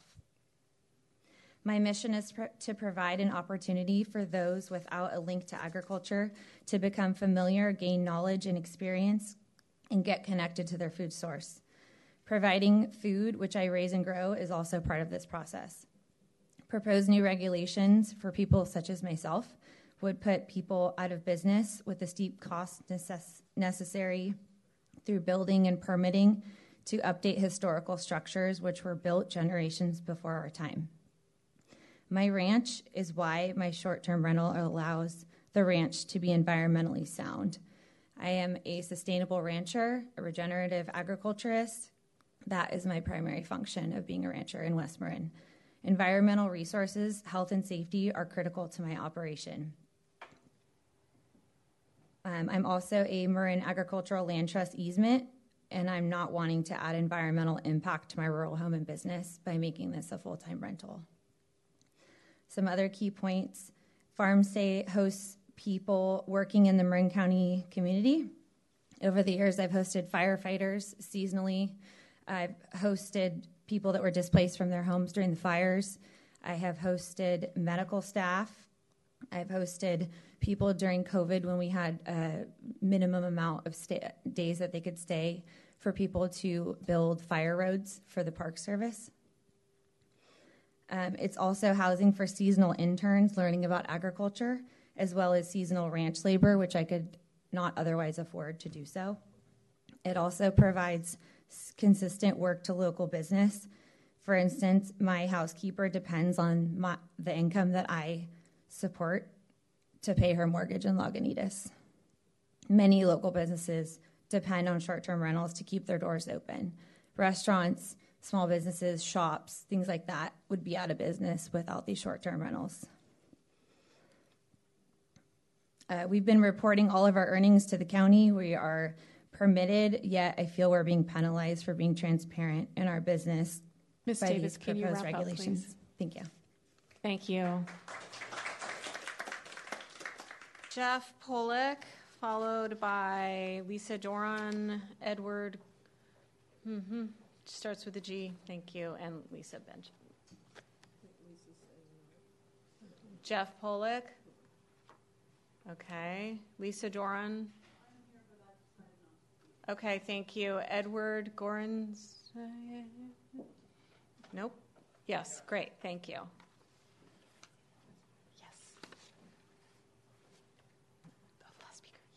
My name is Edward. I own a vacation rental in Dillon Beach, which we actually built the home from the ground up. So I just wanted to say, I wanted to echo, I think, the importance of having different regulations for different communities. And I just wanted to say that I think, as we're trying to balance the need for affordable housing and the need to maintain the character of our communities with equitable access to the coast, I think it's important to, remember that different communities have different characters, and a place like Dillon Beach has always had the character of being a vacation rental community, as many others have said.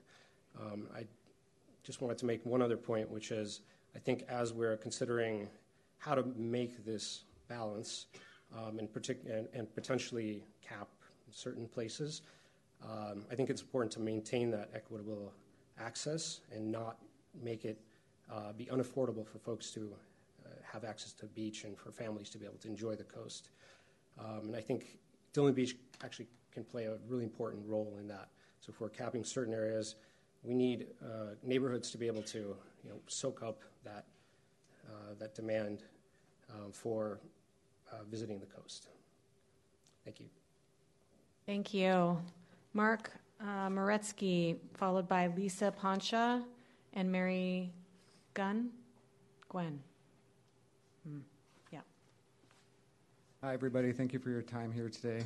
My name is Mark. I am in the process of building a house in Dillon Beach from the ground up, ourselves playing the general contractor role for the first time, so really hands-on and learning about building. My partner and I, though we rent an apartment to live in, this is the first home we will ever own. In order to own it, we actually have to rent it. So we are counting on the hopes of being able to operate it as a short-term rental in Dillon Beach. And I echo what many have said here about Dillon Beach being a unique community. I don't know much about other communities per se. I haven't lived in those communities, but I'm sure they all have their own unique flavors. But I think that is an interesting point to highlight. I think kind of finishing Edward's point, I would add sort of like there could be a way to think about not having a cap, for example, in Dillon Beach as an approach to essentially satisfy the demand if there were to be caps in other locations. So you can balance the different neighborhoods and see how they all operate together as one whole. Maybe that would be one thing to think about. And yeah, I think that's all for me today. Thank you so much. Thank you, Mr. Moretsky. Lisa Poncha, followed by Mary Gunn and Linda Martin. Hi, thank you. I'm Lisa Poncha. I'm the co-owner of Stemple Creek Ranch in Tomales, just outside of the town of Tomales. My husband, Lauren, is a fourth-generation rancher here in West Marin County. We started our business, Stemple Creek Ranch, about 15 years ago. It is the sole support of our family. We have, between the different properties that are owned by various family members in Tomales, there's quite a few residential structures. Some are lived in by family. Some are lived in by families that rent in the long-term capacity that are just regular families. And some are lived in by agricultural employees, both of us and of some of our neighbors. We have two different families that live on our property that work for us full-time, and they get free housing as part of their compensation package. And then we also have some short-term vacation rentals. So it's quite a diversified operation. Our main income and by far our most important purpose of our business is regenerative agriculture. We have a livestock business. We sell meat, both wholesale and retail. And when we started our business 15 years ago, we started by renting pasture from my in-laws, and we purchased a ranch next door from a neighbor. And we have taken every dollar that we've made from our short-term vacation rentals to slowly, over the last 15 years, fix up the property and to have a place that we can bring consumers and people that are interested in learning about local agriculture to come so that they can learn about our business, learn about the work that we're doing, look us in the eyes, shake our hands, go home, hopefully post about it on social media, and buy our products. And that has been, I would say, 95% of marketing for our business for the last 15 years for our agricultural products. We don't have a big marketing budget. We don't have a big marketing staff. What we have is our very small but mighty team and the transparency that bringing people to our property and meeting us and learning about the work that we're doing gives in the marketplace. We are able to have chefs from restaurants and butchers from grocery stores come to the property, bring their families, stay over, learn about what we're doing.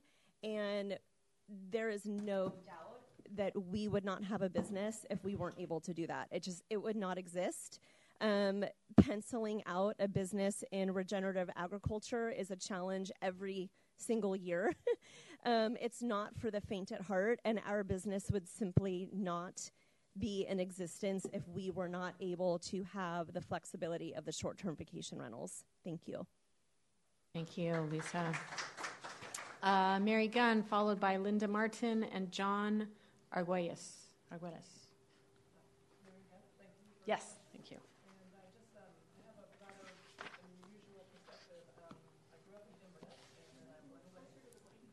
Sorry. I grew up in Inverness and left in 1983, came back 40 years later, now living in Point Reyes. And I just wanted to, as an illustration, I guess, is just looking at Inverness and how it's changed over the 40 years. I really wonder how much of that has to do with the increase in the short-term rentals. So I hope that whatever is decided, I think it probably has to be something of a mix, of course, but just to keep in mind, it would be sad to have all these small villages turn into sort of ghost towns. So thank you for your time. Thank you. Linda Martin, followed by John Arguelles and Colleen Madden. Hi, my name is Linda Martin, and I'm, hi Kathleen. I want to comment Kathleen publicly because she always listens. Thank you. So I'm a real estate broker. I've owned a home and resided in Dillon Beach for over 35, 40 years. That tells you my age. So first I'd like to say, and I've already talked to Kathleen about this, my objection to the survey, because I told Kathleen I took the survey once, I forgot that I took it, so I took it a second time, and it went through. And so I asked if anybody was paying any attention to these surveys and how many times people were going to send the same survey again over and over again. And I had a homeowner tell me at Dillon Beach, I know how to get rid of you guys. She took it 15 times that survey, and she used different people's email addresses on it. So it's something you all need to look into, because I do not think that survey is accurate. And I have a son who's a computer engineer, and he told me that you could set up these little things that would take that survey over and over again. So I'm not saying it happened, but I do know this one homeowner bragged about taking it 15 times. I also want to bring up that with Dillon Beach, when I bought in there almost 40 years ago, it was a second home market then. I was disclosed to from the real estate broker I bought it from. It was a second home market. We continue. There's another real estate broker sitting here with me today that owns real estate in Dillon Beach. She has to disclose, we both have to disclose that it's a second home STR community. And it's been that way before my time. So I sent this information to Kathleen about full-time homeowners at Dillon Beach, and this, I might be off one or two. I'm not going to say I'm completely accurate, but I did list their addresses and their names. So in the village, there's approximately 13 full-time residents, and there's approximately 168 houses. In Oceana Marin, the area that John and I own a house, there's 28 full-time residents, and there's approximately 251 lots in Oceana Marin. So this is on file with Kathleen, and it's just my son and his vacation rental business. And I can tell you that, last year was a great year. This year, we're down 40% in our bookings. And the reason why is because the worldwide travel has opened up. Even myself will be traveling out of the country this year. So we've had one or two good runs, but now it's back to only the summer months that are busy. And thank you for your time and listening, and thank you, Kathleen. Thank you, Ms. Martin. John Arguelles, Colleen Madden, and then Layla Monroe. Hi, I'm John. I'm a full-time resident on Dillon Beach. I've been living there for 35 years. A few points they brought up about Dillon Beach is there's no infrastructure in Dillon Beach. There's no stores. The nearest gas shop is about 30 minutes away. There's a school in Tomales, but like you've heard, there's barely anyone that lives in Dillon Beach. It's basically a ghost town in the weekdays, even during like right now. We're also facing a possible 15% tax increase by California, which we already pay a 14% tax already. So we're looking possibly at a 30% taxes that STRs are paying right now. Let's see. The question about the usage in water in Dillon Beach. If you had full-time residents and parking in Dillon Beach, that water usage would be down completely in probably about a year. So that statement of just saying, the STRs take all the water usage when they're only there for maybe the weekend and they're gone the rest of the week is completely false. The fact is that people are really there full-time, all the time. We'd be facing a way bigger water crisis, plus a parking situation for the fire department. Let's see. The percentage has dropped about 40% since COVID has been, stopped basically. So, that's about all I have to say. There was one thing an owner wanted to ask too. The map of Dillon Beach is unincorporated West Marin, not coastal zone. Who decides these zones, and how can Dillon Beach not be a coastal zone? So I was just kind of wondering that too. All right, thank you. Thank you very much. That's a bit above our pay grade. Colleen Madden, followed by Leila Monroe and Peyton Stevie.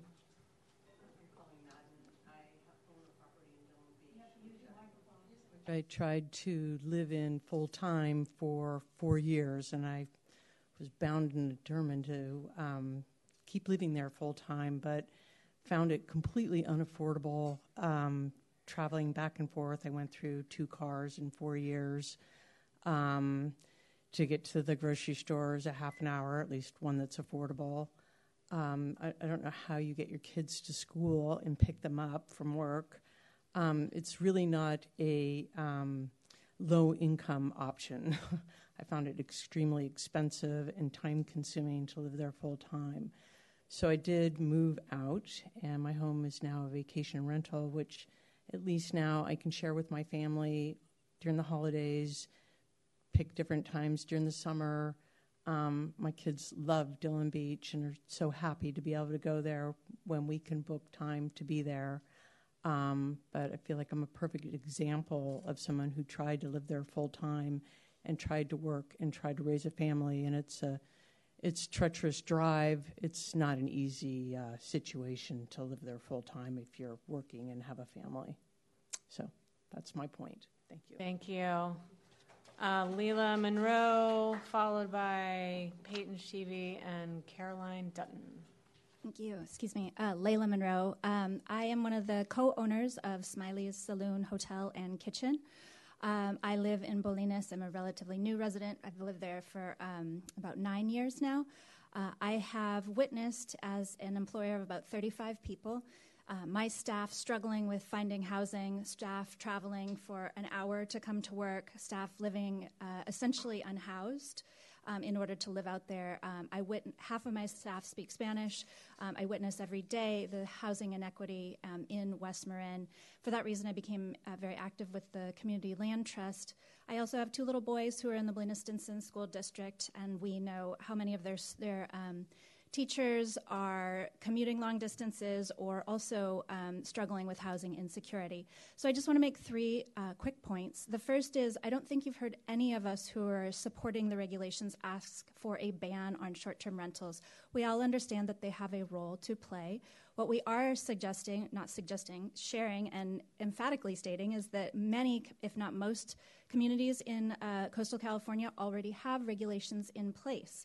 And we've been looking very carefully at what has been done up and down the coast as well as inland, but especially because we're in the coastal region, we find it very instructive that the Coastal Commission has very recently started to recognize that the balance in favor of visitors serving accommodations has started to go maybe a little too far. For example, in Half Moon Bay, where you saw the dramatic and terrible outcome of farm worker housing, the Commission recently said that, in fact, they needed to support a stricter regulation on short-term rentals. So we have put together, I'm part of the group, the West Marin Residents for Housing.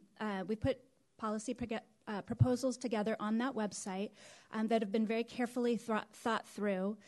You can take a look at those when you have a moment, but each of those we've researched very extensively in order to offer recommendations that will not have the kind of unintended consequences you've heard today.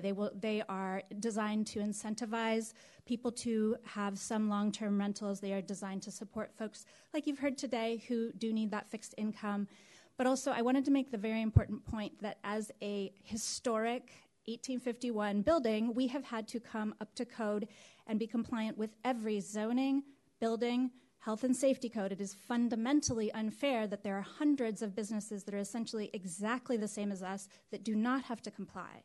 So that is a key piece for me, is that to have parity with code compliance is really only fair for those of us who are operating legal businesses, and it's not easy. Finally, I'd just make a quick point about the financial and economic benefit you've heard on STRs. That is really speculative. We, again, employ 35 people. The dark winter months, the STRs do not support our local economy. We need a balance of local residents and visitors. So thank you very much for your time. Thank you, Ms. Monroe. Peyton, Sheedy, Caroline Dutton, followed by Nancy. I can't read it. And Harriet Moss. Yes. So, my family has had our place in Marshall for about 60 years, I think. And as one of my neighbors says, when he has been there even longer than I have, that when they were first there, they lived out in the country, and now it's a destination resort. And, you know, many people grew up in West Marin and in Marshall and now cannot live there. And workers cannot live there. And I believe that it's a lot because of the short-term rental problem. And I don't think that, and the fact that there's so many tourists that come, it gets inundated. But anyway, I think the problem with this, with not having any limits on short-term rentals, and I don't think any of us are saying we should cut short-term rentals completely at all. They have their place, and as people said, it gives a balance. But what's happened, for example, there's a neighboring house that's up the hill from me that used to have renters that were our friends that lived there full-time, and it was sold, and someone bought it. We don't know who that person is, but it always has short-term rental people in it. Sometimes they have loud parties. They have no responsibility to the neighborhood. And there isn't even somebody that we can talk to who lives locally. There are many people in our community, and I've talked to some of them about this, who do rent their houses in order to afford to live there, and they live there a good deal of the time. They contribute to the community. And so it seems to us that would be great to continue, but not have people who are just have the place in order to make money. As a matter of fact, I don't think that should happen anywhere in West Marin, including the place up north from us near Tamales, Dillon Beach, which has all these old little houses that could probably be very affordable if they were rented full time. But it sounds like there are hardly any full-time residents, and maybe that could be a place where a lot of people who work in the community could actually live if there was some limit in each community on how much short-term rentals, how the percentage of short-term rentals.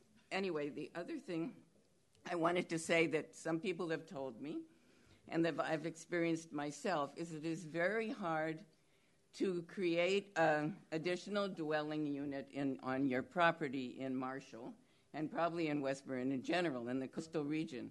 Thank you, Ms. Dutton. Your time's up. And so that's because of county regulations that make it difficult to put on another bedroom and maybe have a rental unit that could be long-term. Thank you. Nancy Hemingway, Harriet Moss, Margot Whitsome. Hi. I just want to say from my own experience that in my neighborhood we had 2 short-term rentals, and one was on a property where the owner lived, and the trash was okay. Since West Marin gets 3 million visitors to the National Seashore, trash is a big deal for us. And we have made a great effort as a community of Point Reyes and Inverness to try to separate our trash and have it designed so visitors can figure out what is compostable, what is trash, and where you put stuff. And the other rental in my neighborhood was from people who live in Oakland, which I used to live in, I like, but they were never there. And every week, my neighbor and I would go down and we would set up the garbage cans that the raccoons would knock over, and it was adjacent to a creek that led right into Tomales Bay, where a lot of us swim.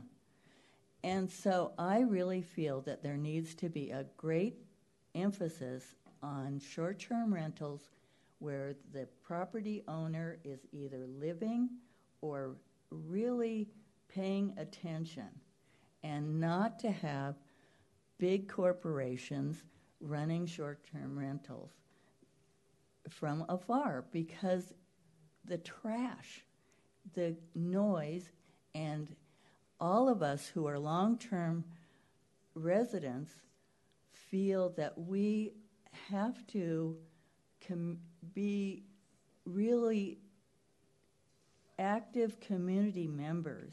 And if there were a major tragedy happening like we've had in the past with fires and floods, that we would reach out and help our visitors too. But we need to have people really responsible, and there needs to be a balance. Thank you. Harriet Moss, Margot Whitsome, and Richard James. Hello, and thank you very much for your patience in listening to all of these speakers. I'm Harriet Moss. I've lived in Stinson Beach for the last 32 years. And when I moved to Stinson, I moved there because I wanted community, and it was a thriving small-town community. There was always Seadrift, where there were a lot of short-term rentals, and there was always the properties, like Steve's, who's a very contributing member of the community, that are on the west side of Highway 1. I live on the hill, which is the oldest part of Stinson Beach, and when I moved there, there were literally no short-term rentals. Even as recently as 10 years ago, when I held a large birthday party, and I spent several days looking at short-term rentals in Stinson Beach for friends from around the country to rent, there were still almost none on the entire hill section of Stinson Beach. Now, if you look at the map that the county has of short-term rentals, you'll see that the entire hill is obscured by the little green dots, each one of which represents a short-term rental. It has changed the community immensely. It's hollowed it out. It's made it difficult to find anyone to engage in community activities. And I would also point out, which I don't think has been pointed out today, there are now 10% more properties being used in Stinson Beach for short-term rentals as there are for primary residences. And that is unsustainable for a community, or I should say that a community is unsustainable when things are that out of balance. So as many people have said, no one is coming up here and saying ban all short-term rentals. They're obviously necessary on the coast. But when a community is that out of balance, it ceases really to be a community. And there's literally nowhere for all of the people that service the short-term rentals and the visitors to live. So I very much urge you to recommend regulations to the Board of Supervisors that do take into account community by community historic use, that put a cap on short-term rentals in each of the communities and possibly even neighborhoods in West Marin, and ask and require actually short-term rentals to come up to the same, to fulfill the same code requirements that commercial lodging operators have to do. So again, thank you for your time today. Thank you. Margot Whitson, followed by Richard James and Janice. I'd like to thank the commission and the staff. Always do a marvelous job in Marin County. I'm always amazed that you do things forthright. We don't get decisions that are just thrown at us. I'm a relatively new member of Marin County, only living here for 10 years. But I want to counter the argument that somehow STRs has anything to do with affordable housing. It's just not true in the history of Marin County. The Point Rise Light had a very good article about the Morrell family that in the 1800s built a nice house in Inverness. I live in Inverness, and like many of the houses in Inverness, they were built quite a long time ago as summer residents, weekend homes. And recently I've been hearing a lot of lamenting about people who grew up there or live there, and short-term rentals are forcing them out, and it's simply not the reality of what I see. So I could have an opinion, but somebody else said, you really have to look at the facts. On my street, we have 40 residences. 16 are weekend homes of people who live in San Francisco, Oakland, and Berkeley, much in keeping with the Mahler home tradition of wealthy owners who have resources for weekend homes in Marin. 5 of the homes are Prop 13 gifts or inheritances, mostly out-of-state or SoCal owners who come once a year, while those residences are empty most of the year. 3 are clam housing, while 4 are long-term rentals and a mere 2 STRs. Only 12 are owner residents like myself. So over 50% of the houses on my street alone are the Mahler models of wealth and privilege in Marin County that is historically something that's been here for 100 years. Yes, it's sad that many people who work here, the people who work in our stores and our farms, they don't have housing, but that is not the fault of STRs. I drove up here, the hour drive up here, through the 54% of Marin County that is ranch land. We voted in Measure A to subsidize ranchers $65 million, several dozen ranch families, to keep that land as ranches. Well, when you have a community where you have wealth, land wealth, and privilege, you can't suddenly scapegoat STRs as the problem of why you don't have affordable housing. Yes, I think it's tragic that people who grew up here can't afford to live here.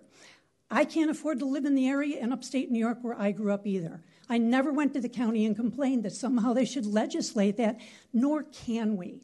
So trying to legislate that people use their houses or limit the use of their houses, you're just going to face a lot of funding of having to do lawyers because it's unconstitutional to mandate how to use houses. So it's a complex problem, but please stop scapegoating STRs as the problem. And I think as a county, we need to work at affordable housing solutions, not scapegoating STRs or trying to legislate them. Thank you. Thank you, Ms. Wilson. Richard James, followed by Janice. Yeah. Hello, Commission. My name is Richard James, and I rent in Inverness, where I've rented for about 15 years. I used to live in Silicon Valley. I loved it so much up this way that I moved here. And I don't envy your position in trying to solve this problem. I've read about it. I know people on various sides of this situation, and I don't envy your position, but I do ask that you do take a nuanced approach these different communities are different. And I want to share a short anecdote from the perspective of myself as someone who represents the non-human people, the non-human inhabitants of West Marin. I spend an inordinate amount of time cleaning up the beaches, the bay, the coast, the roads of human trash that finds its way everywhere. And about 6 years ago, I noticed this one pullout in Marshall. That was the trash cans, the recycle bins were constantly tipped over, probably by raccoons or the wind. And I noticed it time and again, so I did some research. And I found that the owner was using it as an Airbnb rental. I contacted the owner multiple times, finally got a response through email. I got short-term compliance, like they made a small effort for a little while, and the problem of trash just everywhere, and I mean a lot of trash.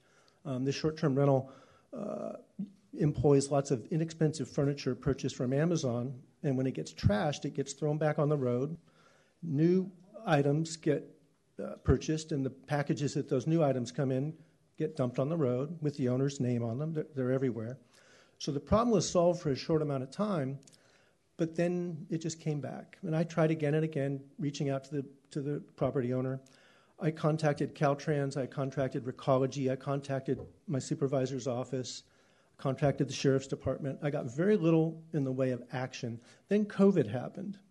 And when there was no visitation, the problem was solved. There was no visitors here. And you could go by that pullout, and it didn't look like a dump right next to the bay. This property is on the bay. Well, when COVID opened up, oh boy, it all came back in spades. And I was so fed up with trying to go through the community, the legislative and the governmental resources. I put it up on Instagram, and a bunch of people in the community said, "Tell us who it is, we'll go after him." And I did not take that bait, but someone contacted me directly and said, "I'm on Airbnb. I can contact Airbnb," because this person was a super host, the pride and joy of Airbnb, thought well of by Airbnb, and they would just trash Tomales Bay. 2 weeks after I gave that person that I don't know the contact information, that problem was solved.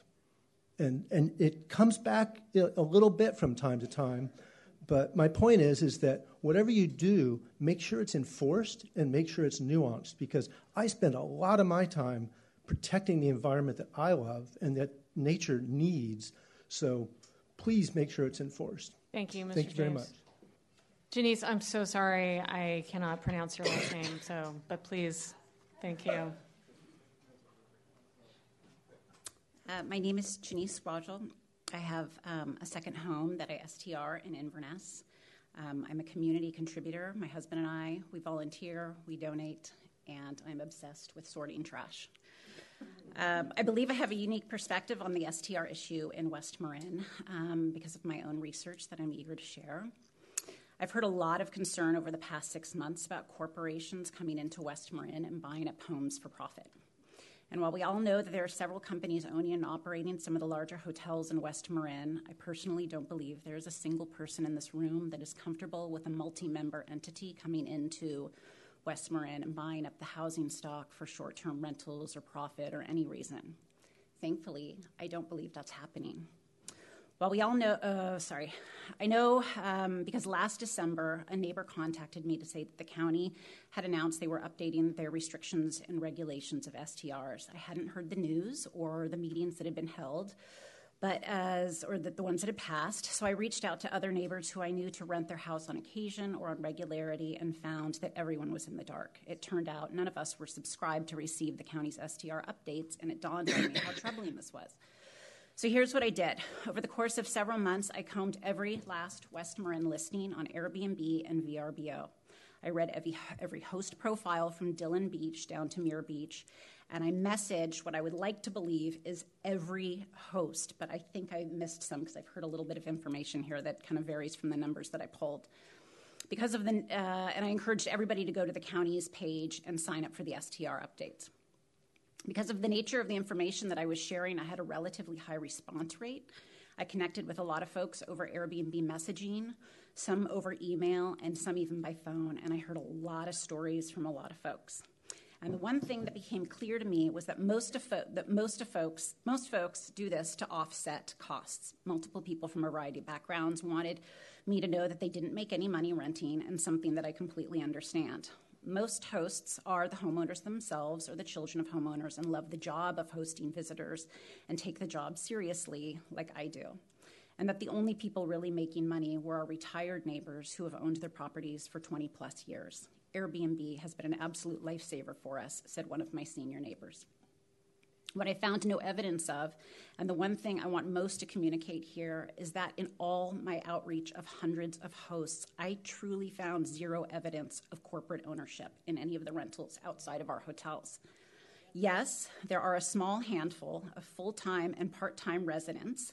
I thought there was around 4 or 5, but this information is open to anybody. You can spend the 40 hours I did online trying to pull this information together, that operate 2 rentals. Full disclosure, I used to be one of them.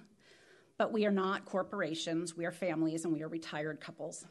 I didn't find anyone other than locally based property managers with more than 2 listings. Yes, there are second homes that are rentals for some of the year and registered as LLCs, but single-member LLCs are no different than other forms of property like sole ownership, tenancy in common, joint ownership, blah, blah, blah, blah. I'm so sorry that I need to ask you to wrap up. And if there's additional information that you have, which sounds extremely important, if you could supply that to staff, that would be fantastic. Okay, Thank you.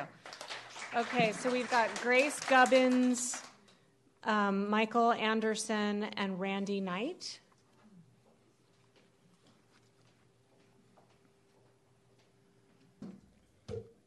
Hi, I'm Grace Gubbins, and today I'm speaking to you on behalf of the Bolinas Community Land Trust, also known as the BCLT. The BCLT holds an open waitlist for affordable housing and home ownership opportunities. I'm here to speak on behalf of the population that is reflected by the BCLT waitlist. Many of the people this issue affects, oftentimes low-income families, do not have the benefit and the flexibility to attend an in-person meeting today. The BCLT is currently facilitating a collection of stories and experiences so that the committee can hear from them directly. Our mission at the BCLT is to create, preserve, and sustain long-term affordable housing within the Bolinas-Stinson Unified School District. Long-term residents are the heartbeat of our Bolinas and Stinson communities, but many people are being displaced for short-term rentals within our Bolinas community. There are residents within our coastal communities who rely on short-term rentals for income and the jobs they provide.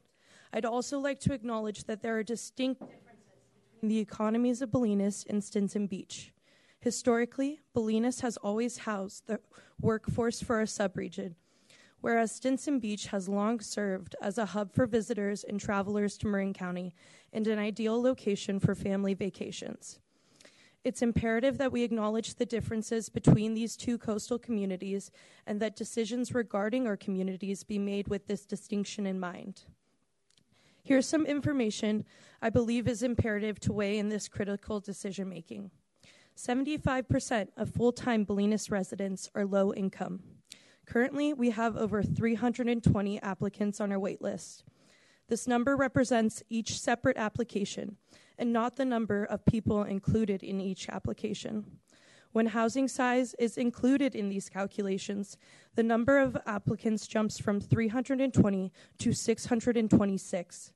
475 of these 626 applicants are families, which means families make up over half of our overall waitlist applications. The average household income for our waitlist is $57,157 versus the average range of the average Marin household income of $121,671. We simply do not have enough homes for our community members who currently reside in Bolinas, many of whom have waited patiently and continue to for many years before finding long-term housing within our community. The BCLT firmly believes that we cannot build our way out of this issue and that we must examine the way we use land within our community at present. The people in our Bolinas community who are being displaced by STRs are the fabric of our community, and we cannot thrive without them. On behalf of the BCLT and the Bolinas community, I urge the Planning Commission to listen to the voices of our community and make decisions that satisfy the needs that have been communicated. Thank you. Thank you. Michael Anderson, Randy Knight, and Scott Grooms. Thank you for everyone's time. When the moratorium went into effect in 2022, it was cited that there was a decline in school enrollment, decline in volunteer EMT firefighters, and housing shortages. You and a lot of other people have already touched on it, so I'll try to go very quickly. It's been a year since the moratorium went into effect, and like then, we have yet to grasp the gaps that are being referenced consistently in terms of the housing supply.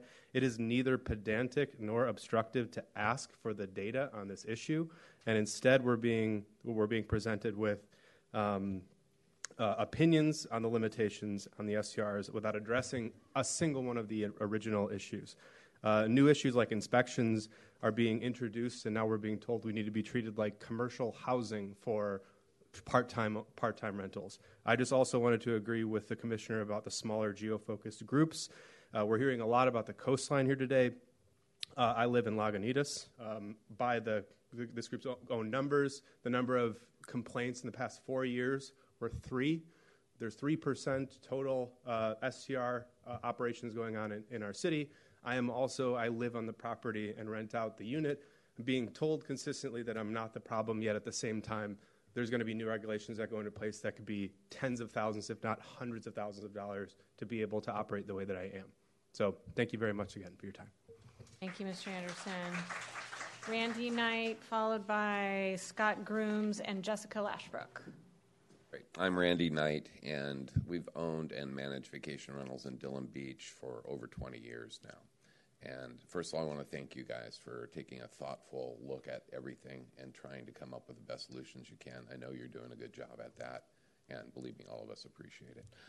I just think it's very important that decisions are made based on the needs of the individual communities, because Dillon Beach is so different than Bolinas, than Stinson Beach, and anywhere else. There are 11%, is what Linda brought up about full-time residents in Dillon Beach. I'm a real estate broker as well. I've sold to one family in all the years that I've been selling real estate in Dillon Beach. Warned them that they're going to take their kids to school and it's going to be a long time, and are you sure you want to do this? They moved up from Southern California. They lasted a year. They were committed. No, we want to live on the coast. Well, they couldn't. It's just too difficult to get there. It's started as a resort community. It's always been a resort community. It needs to stay a resort community. It can't be anything else. You're not going to have low-income housing in Dillon Beach. The cost of getting anywhere from Dillon Beach and the cost of going for food and everything else is going to alleviate any affordable housing in Dillon Beach, even if it is affordable. The way to make it affordable and the way to really harm property values is to limit the number of short-term rentals.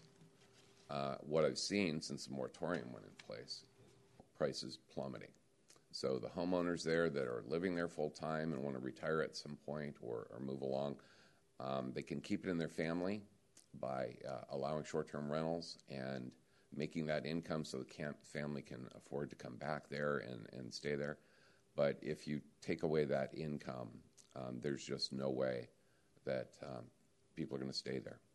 The prices have gone down about 40% on some houses that have been recently listed. I've seen others at the prices before the moratorium that just didn't sell market. So it's really causing a lot of issues there with just the moratorium. So when you come to the regulations and rule changes that you're looking into, please just consider Dillon Beach differently. Putting a cap on it is going to artificially change things where there's about the same amount of vacation rentals in place now as when we bought 20 years ago, and the market will dictate what is going to be too many vacation rentals or not enough vacation rentals in Dillon Beach. If somebody gets in a position where they have to sell their house at a specific time and there are no more vacation rentals allowed, that's really going to impact the rest of their lives as they retire and don't have that income they would have from the sale of the home. Thank you. Thank you. Scott Grooms, Jessica Lashbrook, Chris Harrington. Hello, and thank you. I think it's probably as simple as 2 thank yous and 3 pleases. So first, to you all, thank you for your patience and your acceptance of all the different perspectives. I think it's a beautiful thing that so many different stakeholders can come together in one environment or even be on Zoom calls and have such emphatic feelings about their different perspectives or their positions, and then be encouraged to collaborate on this. So thank you for the patience to work through all that. Thank you, staff, for tolerating the different opinions and different perspectives. Ironically, I'm here because Steve Rubin, my family, and I went out to Stinson Beach first many years ago to host a family birthday party, and we landed in Steve's place. And it planted a seed for us to want to share something special for our family and friends, and I suppose also to open up another part of our lives where I grew up in Southern California on the beach, never even thought it would be possible. The only way that we can do this is by a home that we own in Stinson Beach. We share it with friends, we share it with family, and we rent it out part-time as an STR to cover property taxes. So beyond the 2 thank yous to you all leading the charge here, I would just ask 3 things for pleases. The first please is, please commit and reiterate that this is an open process. It should be open, transparent, and inclusive. And I think I say that because it sometimes, I'm probably on Zoom record of saying that I feel like sometimes it feels like this is a premeditated attack on or a vilification of people who own homes who have to rent them in order to cover expenses. Please remember that being a smart owner of property should not cause you to be vilified if you own it in an LLC for purposes of estate planning or for risk mitigation or for risk mitigation on the property. And then just please make sure that you're using data and expecting that the data that gets used to drive decisions is really objective, very well vetted out by all the sides or all the stakeholders of the data, and then that it's examined and criticized, and there's an open forum, and nothing's happening behind closed doors where all the stakeholders don't have perspective on that. Because it feels really weird sometimes to feel like sometimes things are being pushed through underhandedly or snuck by us as property owners or as stakeholders in certain situations. So the thank yous and the pleases, thank you. Thank you. Jessica Lashbrook, Chris Harrington, Kent Katikian. Yep. Jessica Lashbrook.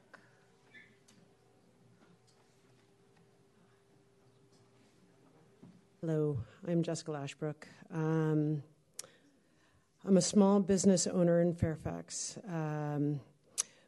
My agricultural-based shop has been in existence since 1970.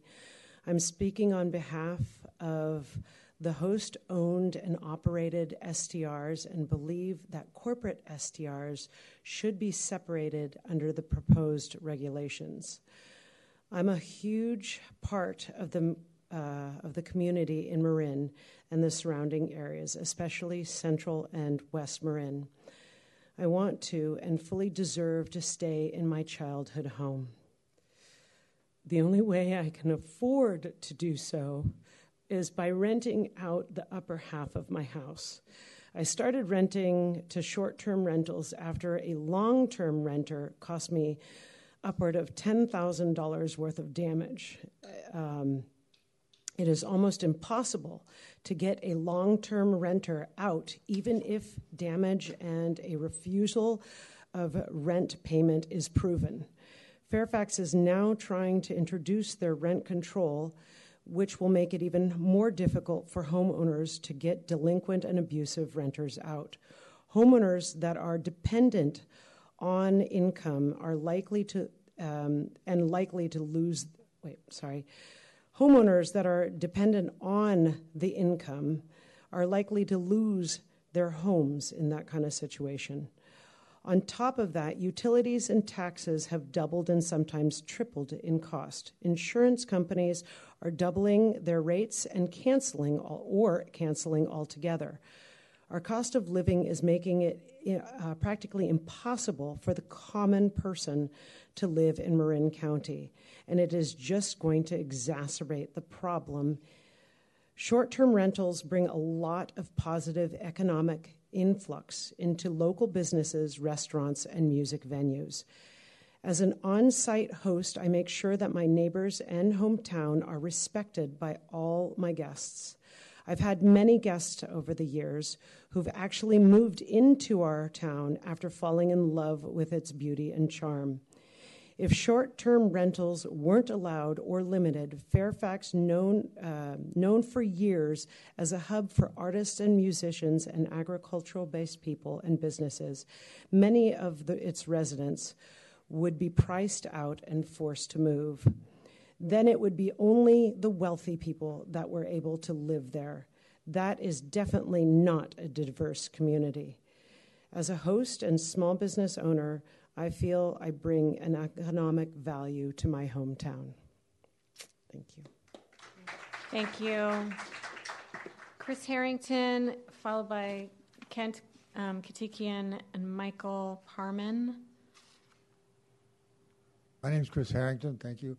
I donated my time to my colleague David, and I had mailed a letter in, so I don't need to speak today. But thank you very much.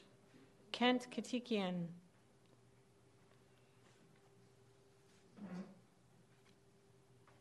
Good afternoon.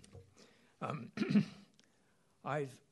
going to speak about Bolinas because that's where I've been for 47 years.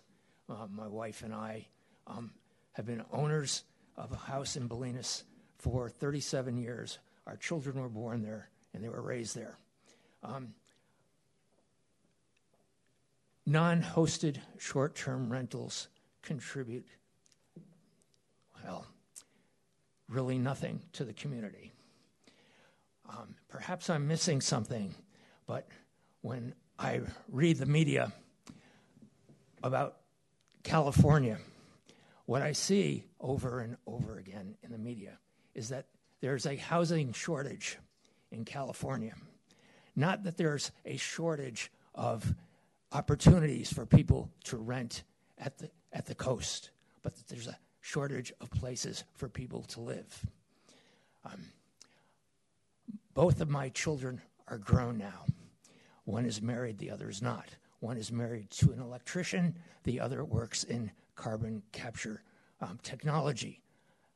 Both of them would like to live in Bolinas. Neither of them can find a place to rent in Bolinas. We attempted to buy a place for them in Bolinas and were priced out by someone who bid many hundreds of thousands of dollars over us and is not living there, but is using it as a short-term rental, and then on occasion, the family that bought it is there on weekends. Non-hosted short-term rentals do not provide volunteers for your Girl Scout troops. They are not your volunteer firefighters. They are not on your fire board.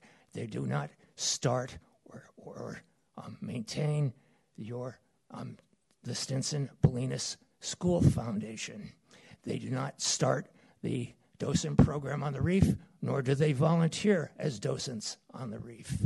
When there is heavy rain and the dirt roads need to have someone go out and dig a ditch to make sure that to mitigate the effects of it, it isn't the non-hosted short-term rentals that provide that service to everyone in the community. It is the residents, whether there be owners or people who are renting.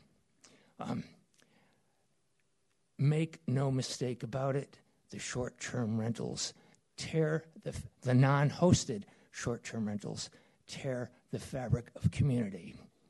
And in a place like Bolinas, which is different than Dillon Beach, community is as important as the environment. It is why most of us move there. One of the two really equally important reasons why we move there.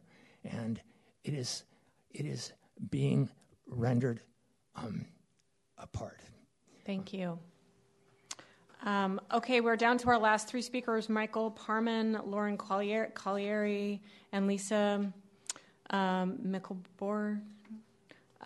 If you have not heard your name and you'd like to speak, just come up to the podium after the last speaker, please.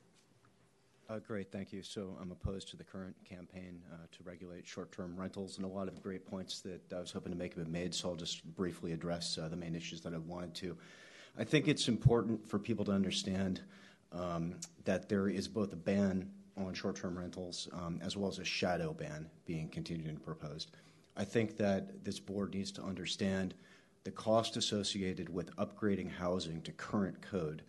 That is, housing that was brought to market having been approved already by the then current code is entirely prohibitive for anybody to undertake so as to provide short-term housing. They simply won't. I've had the experience of upgrading a building in San Francisco built in 1940 to current code, and it cost $250,000. That did not include septic. So you're looking at $250,000, $300,000. People are just not going to do it. They're not going to do the short-term rental, and so that is effectively a ban. So I think people should just call that what it is, as opposed to talking about this, shadow regulatory ban. The other point that I wanted to make is I've heard a lot of people talk about this sort of boogeyman of, investors running around buying houses to turn them into Airbnbs so as to steal housing from people, et cetera. So anyways, I just wanted to walk through some math for you so that this propaganda can be sort of broken down for the untruth that it is. Let's say, for example, a typical house in, Inverness cost as little as $1 million. It's actually more. And you bought it with an 80% loan, as people do, $800,000. That's going to cost you, probably about $10,000 a month. You're then going to have about, probably about $1,000 of tax. You're going to have about $500 of insurance, et cetera, et cetera. That's going to total probably around $12,000 a monthly cost. That's the reality. Now, you put that on Airbnb. Your Airbnb rate, you can look at the averages. It's probably going to be about $350 to $400. There are 30 days in a month. Your occupancy, on average, is going to be about 40%. That's $4,800. So I would ask you, which investment to sign up to lose $5,000 a month? Nobody. The concept that investment funds, corporations, any other type of person is running around buying homes in West Marin for a profit motive is fallacious and just propaganda. So I hope you guys ignore anyone talking about that. Thank you. Thank you. Lauren Qualieri. Lauren. Okay, I'm not seeing her. Lisa Mickelborn. Is there anyone else who would like to address the commission on this issue?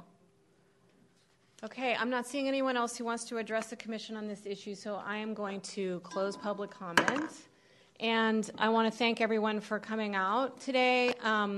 My understanding, Sarah, and correct me if I'm wrong, is that there is no further business that the commission needs to do other than to take public comment. So let me know if there's anything else that we need to do before adjourning. I don't think we need to. We're just supposed to take public comment. Are we to engage in a discussion now too of what we want to do? My understanding is that, go ahead. Yeah, there's opportunity for questions or comments from the commissioners. But before you do, would you like staff to just kind of respond to a few of those things? Please. Yeah, first off, I just want to thank everybody for coming out and sharing your perspectives and, sitting here for 3 hours so far. I really appreciate it. It's nice to put a lot of faces to the names of the people that we've been talking to and working with over the last few months. So again, really want to just thank you first.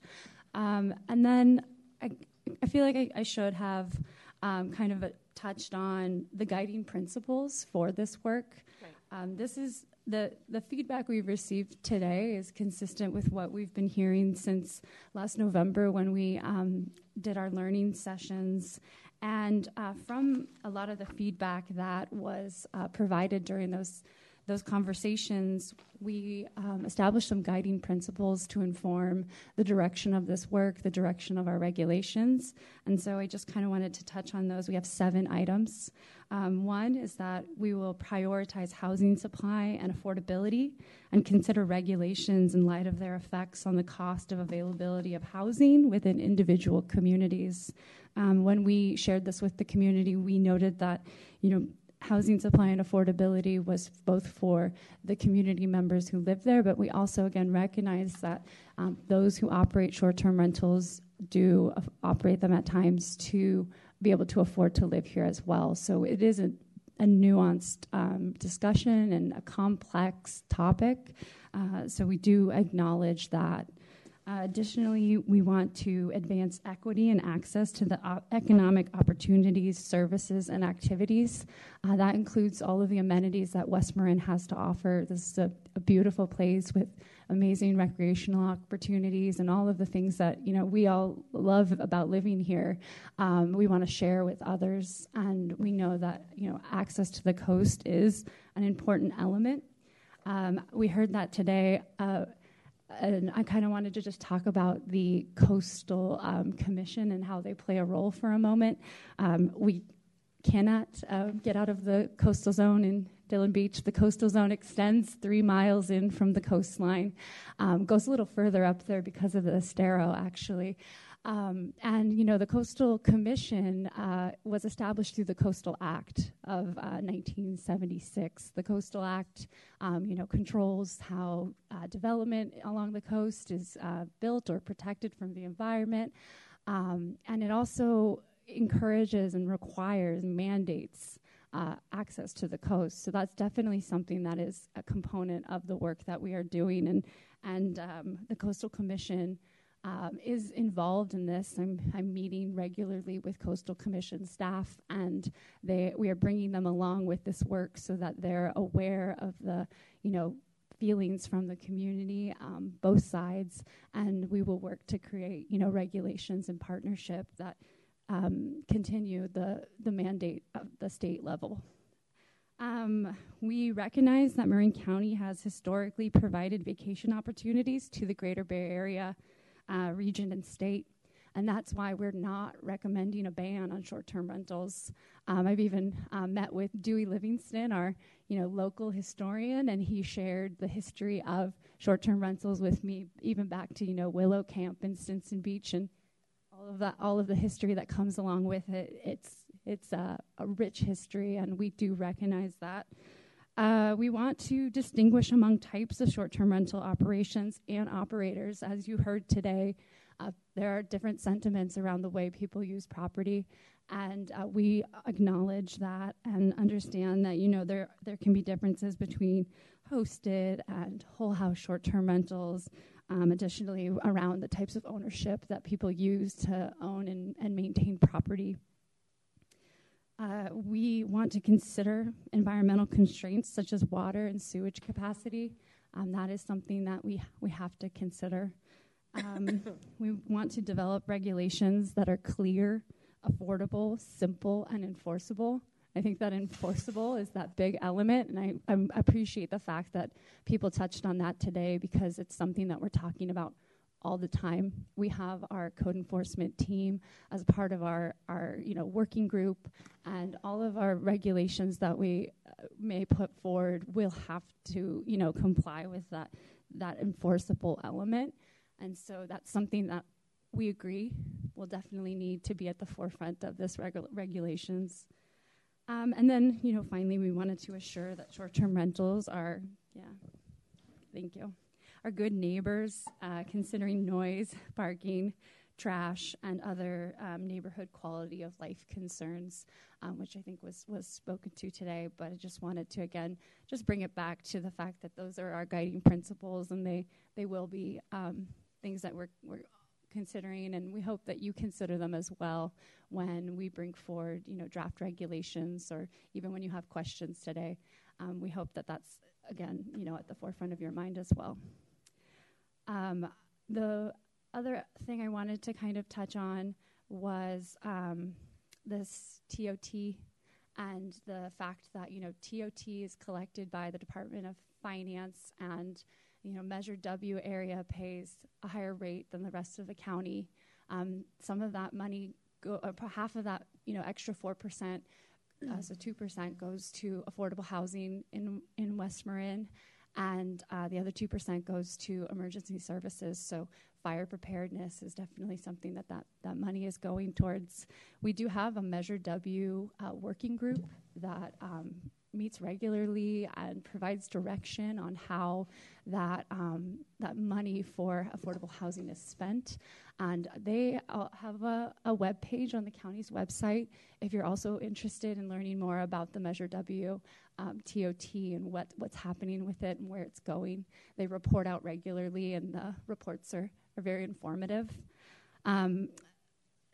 One member spoke to the fact that the state of California is currently considering a Senate bill that would increase TOT, or would establish a TOT across the state of 15%. And that 15% would be then collected and redistributed throughout the state to support affordable housing. We are going to be following along with that state bill. It would bring TOT in West Marin up to 29%.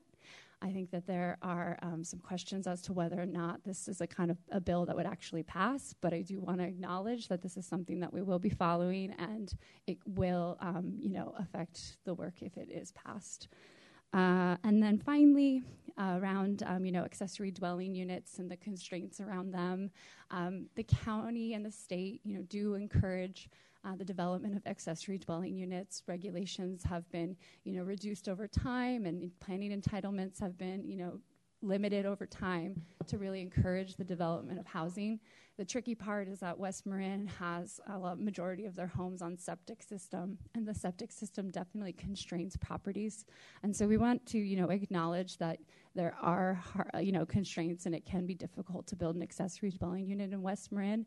We're open to, hearing more about your experiences. Our housing team meets with folks all the time to understand what those constraints are, and we can, take that information and see if there's anything that can be done about it. Let Sarah speak to anything else that she might want to, but I did want to kind of, touch on those things. And again, thank everybody. Thank you, Kathleen. Good. Yes, and I also want to reiterate the thanks and appreciation for everybody who came out. I know a lot came from West Marin. It's a long trip. They don't get...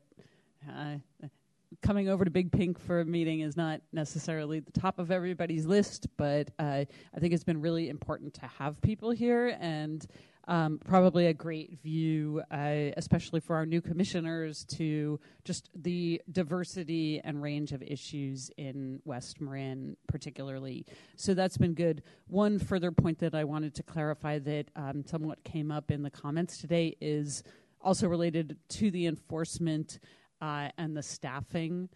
When we are considering regulations, we will be considering the costs of implementing those regulations, staff, enforcement, all of those things, and thinking about what that means for the fee schedule around short-term rental licenses. Right now, it is simply the business license fee, which is something like $45. We are not anticipating that this would be the case under new regulations. We would be, looking to make sure that the costs of implementing the program are not coming out of the general fund.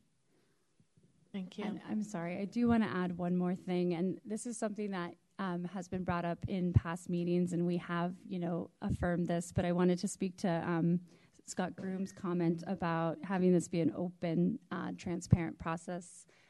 Yes, that is the goal for this. This is why, we're here today, to provide opportunities for people to share open settings, and we are committed to transparency. I think it's of the utmost importance when it comes to being a government entity that we are. At times we are legally constrained by the information that we can provide, but I'm happy to further discuss things with anybody, share what I can, and really do think that transparency is an important element of this work. Thank you, Kathleen, and thanks, Sarah. Members of the commission, anybody have any questions or comments for staff before we wrap up? Yep. I didn't understand this at all, that we're just supposed to listen. I mean, I'm happy to listen, but I assume that we're supposed to at least give some guidance in terms of what we've heard and what we think about this as you go about creating it. I mean, a couple quick things. Kathleen, the people who raised these aren't here anymore. You pointed out that the coastal zone is a legislatively determined geographic boundary. So we don't have, which was done when the Coastal Act was enacted, and we don't have the option of opting in or out of the coastal zone. For another where there's all this trash, there is supposed to be a contact person for every short-term rental, and it's supposed to be visibly posted. So if there are problems and there isn't a phone number there, then a complaint should be made to the county, because you are speaking as somebody with a short-term rental. I know that this is the case. You must have the name and phone number of somebody at the rental. I think this man is no longer here, but the place in Marshall, the pullout in Marshall, it sounds like maybe that's been somewhat resolved, but there's also the East Shore Planning Group, which is very responsive to everything that goes on in Marshall. If you've got a problem in Marshall, get in contact with George Clyde, for example, at the East Shore Planning Group. What is very clear to me is, one, the changes that have happened over the last 30 or 40 years in these communities. Many of the communities were not full-time, like Dillon Beach, which still is not full-time. Others, like Inverness, wasn't primarily full-time, but things have changed such that it's possible now with Zoom and other kinds of, and ease of transportation for people that have cars in any event, to live full-time in these places. So now there is a desire to do that, but historically they weren't. So the notion that this is somehow destroying the history of these communities which had full-time residents, it doesn't really bear up under the facts.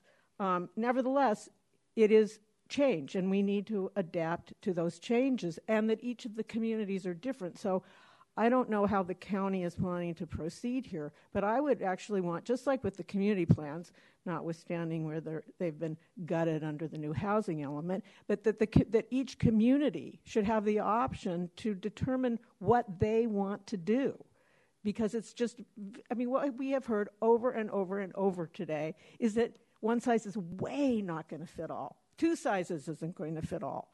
So there should be opportunities for each of the village associations, I think, to come up with a short-term rental legislation rules that suit them. And I think that the county can provide a grid, a form, maybe suggesting the number of issues that need to be addressed, the questions that should be asked, but I think that it's something that should be left to the communities.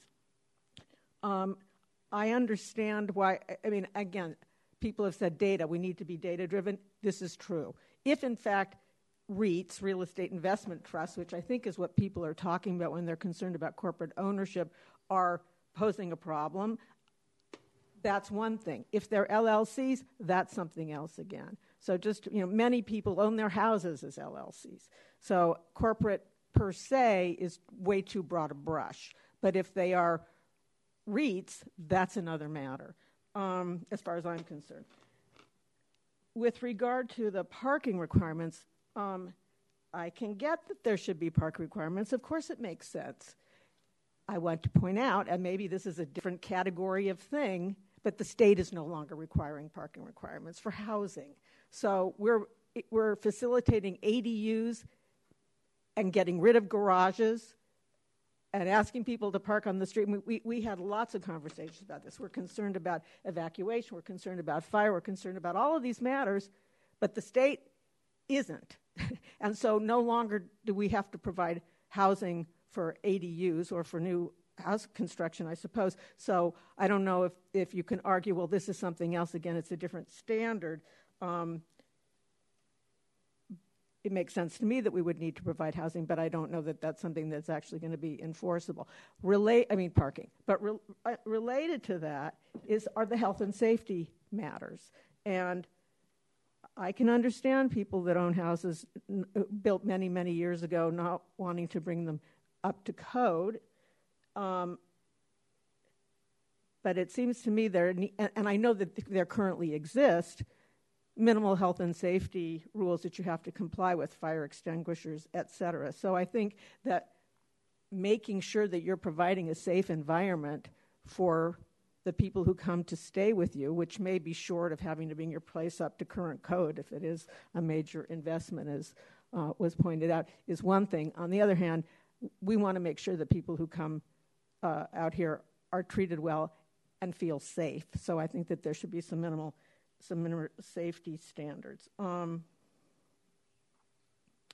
I think that those were the points that I wanted to make, and I too want to add to all of the accolades that Kathleen has been receiving today. I just think that the way that you've handled this is so different from the way that things were handled recently under other circumstances, and I want to thank you for the professionalism, the consideration, the kindness with which you have, and the thoroughness with which you have done this. Yep. Commissioner Dickinson. In terms of our further consideration of what is obviously a very complex issue with a lot of potential unintended consequences that I can see, what I'm curious about is I've read articles and heard about corporate investors. And I don't know how those corporate investors, and BlackRock's won 5,500 homes in 1 year or something like that. I just don't have any idea whether that is an issue in Marin, how you would determine in terms of, it would be helpful like to have information on how many people own, whatever the ownership title is, own multiple properties. As I mentioned, the house I inherited in Guerneville, I've received within last year 2 letters, the most recent one from Paso Robles, saying we have a group of investors who would like to buy your house. And because of the tone of the letter, it's obviously not someone interested in buying it and living there, or because of the economics, buying it and renting it out, but it's short-term rental. I'm just curious as to what degree that's happening in Marin, and is there even a way to determine whether that is happening?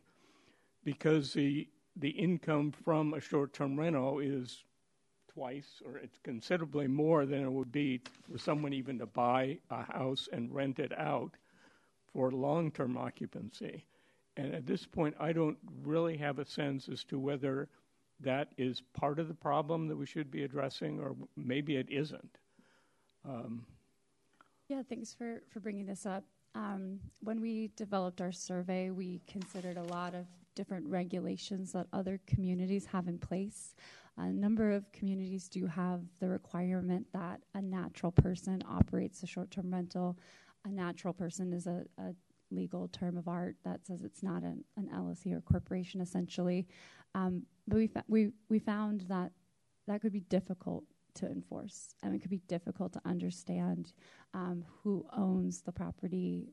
You know, you can be a part of a corporation, and they can split off and be an individual who gets a license in the name, and so it's something that.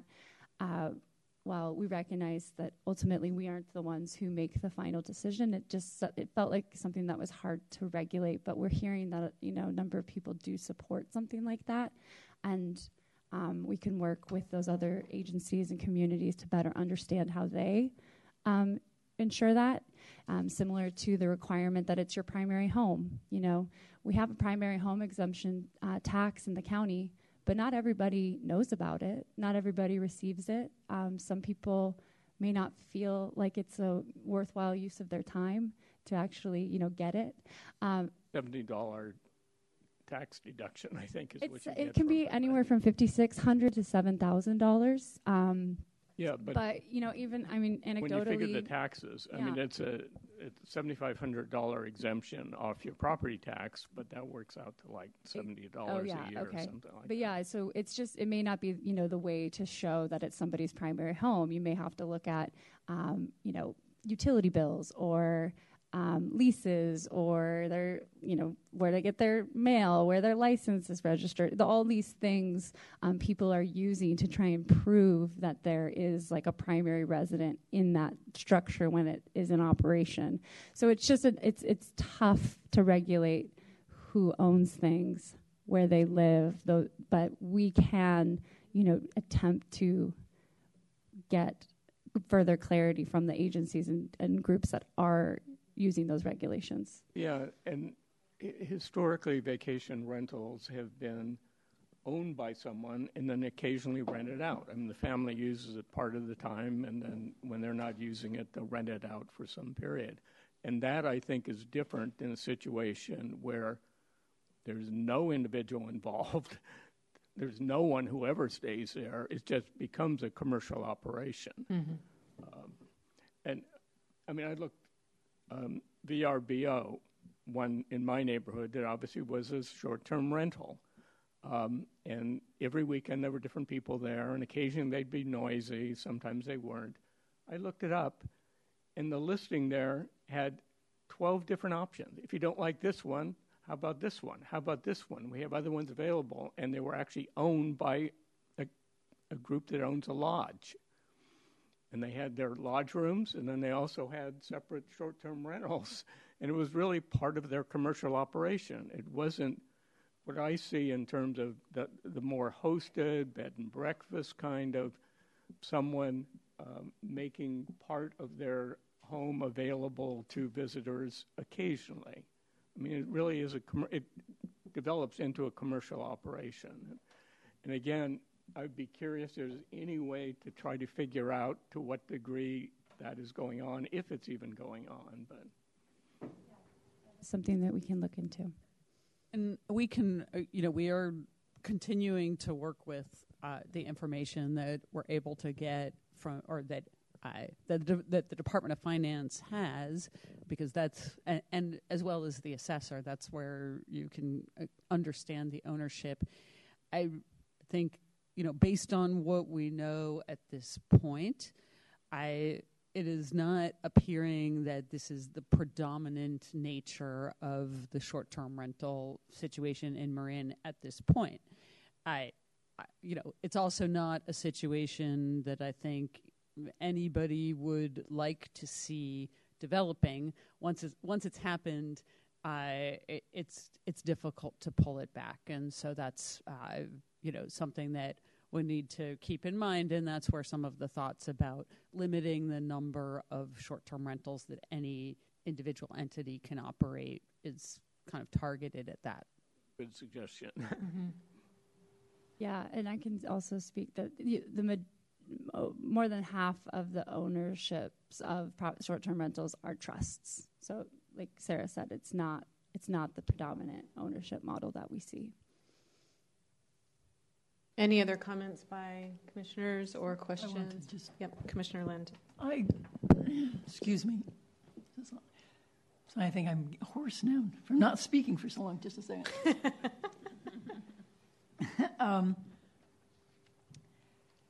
I think listening to the testimony today, it was clear that there's a difference in the hosting situation, and the more you can provide us data or analysis of that, the better for our eventual understanding of if we're going to be talking about caps or we're going to be talking about different approaches in different communities. That seems to be a really important part of figuring out a solution that is going to be workable and respond to the needs we heard about today as well, but still provide a way to get a hold of the issue so that you don't end up in a situation that you can't pull back from, as you were just referencing. So that I think that's a really critical piece of this, is the difference in the types of hosts. The way you've defined host in the staff report now, you're not making that differentiation. So we have families that have owned properties as vacation rentals, and they use them themselves actively over portions of the year, and they participate in the community from that point of view. And then they rent them out, and they supplement their income and their maintenance by doing that. And then we have people who live on the property, and there's more than one dwelling unit on the property, or they're using a part of their home. And we have commercial properties that have multiple residential entities on them. And we heard a number of people testifying about that. So to the extent that you can present that to us as data that we can understand in terms of framing the issue and how we might then approach regulation that can discuss caps or differences between communities, that would be really helpful. And I also want to make the observation that, you know, our responsibility is land use and zoning. It is not finance or taxation. And we generally don't zone by ownership. You know, it's not something that land use contemplates. We're looking at the impact of land use in communities, and we need to consider that as we move forward.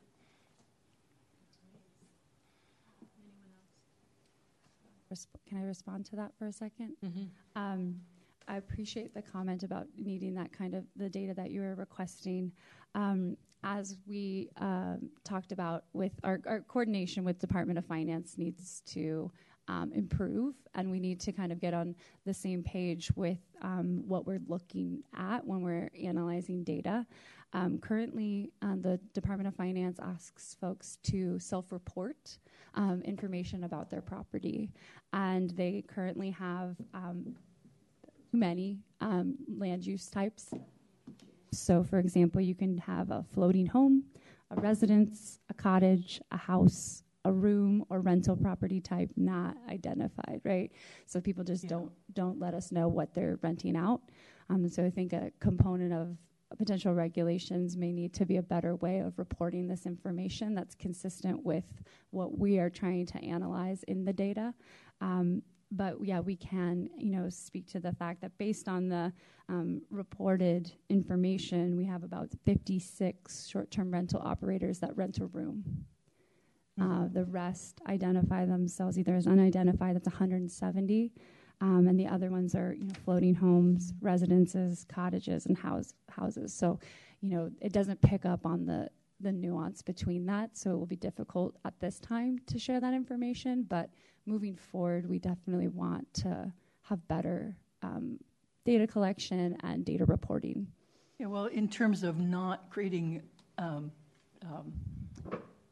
unintended consequences, I think the more accurate we can be, the better. And to Commissioner Dickinson's point, I think at a certain point it does start feeling like a commercial operation. So what is that transition point? If you can identify that for us, and we could have a discussion about that, because that is clearly land use. So I personally have had a long-standing observation about what appears to be essentially commercial use of single-family properties, and I'm not talking about West Marin in particular. I'm talking in society in general here. That has happened since the advent of Airbnb, as opposed to former bread and breakfast, which is why I asked the question about how the two uses are treated in zoning at the beginning of the conversation. Yeah, we would say that at this time we agree that it is a commercial activity, and that there has been a real change in how you can use your property. I've learned a lot in this work, and you can rent out your pool. You can rent out your front lawn so that a dog can use it if there's in an apartment building nearby and they don't have a yard. You can rent out your house for a few hours for a photo shoot. There's a lot of ways that people can commercialize the use of their residential property. It's pretty fascinating. Yeah, so the term sharing has taken on a very different meaning than it. Well, it comes in zoning. It comes under the category of what's in a legitimate secondary accessory use of a single-family dwelling, and that's, society is pushing on that point. But that gets to the core of the regulatory approach that we ultimately have to take. I would only add to that. I think those are all very important points.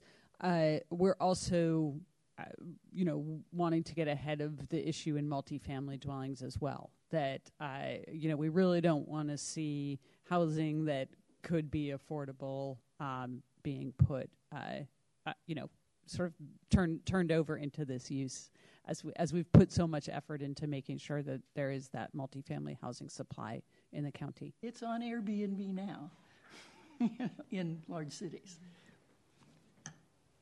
Anyone else? Just one follow-up question. Just along that same point, with other cities, have they actually attempted to deal with the multifamily use of for short-term rentals and to exempt them? Yeah, there are communities that have eligibility sections in their code, and they outline what types of housing cannot be used as short-term rentals, and that can include, deed-restricted properties, multifamily properties. Conversely, you have Malibu, whose regulations were denied by the Coastal Commission, where they only were going to permit short-term rentals in multifamily housing. So you can see that there is an equity component to these regulations and this work, and it ties in to the county's overall goals of, affirmatively furthering fair housing. That's a mouthful for me sometimes. So that is something that we will consider, and we can bring forward community comparisons so that you can see what other communities have been doing and look at it in the context of what we're proposing. Yeah, that'd be terrific. I do think the other community comparisons could be helpful, but also particularly focusing on how do you preserve affordable housing so those aren't converted into commercial-type enterprise. I had one other thing. Could I? Oh, of course.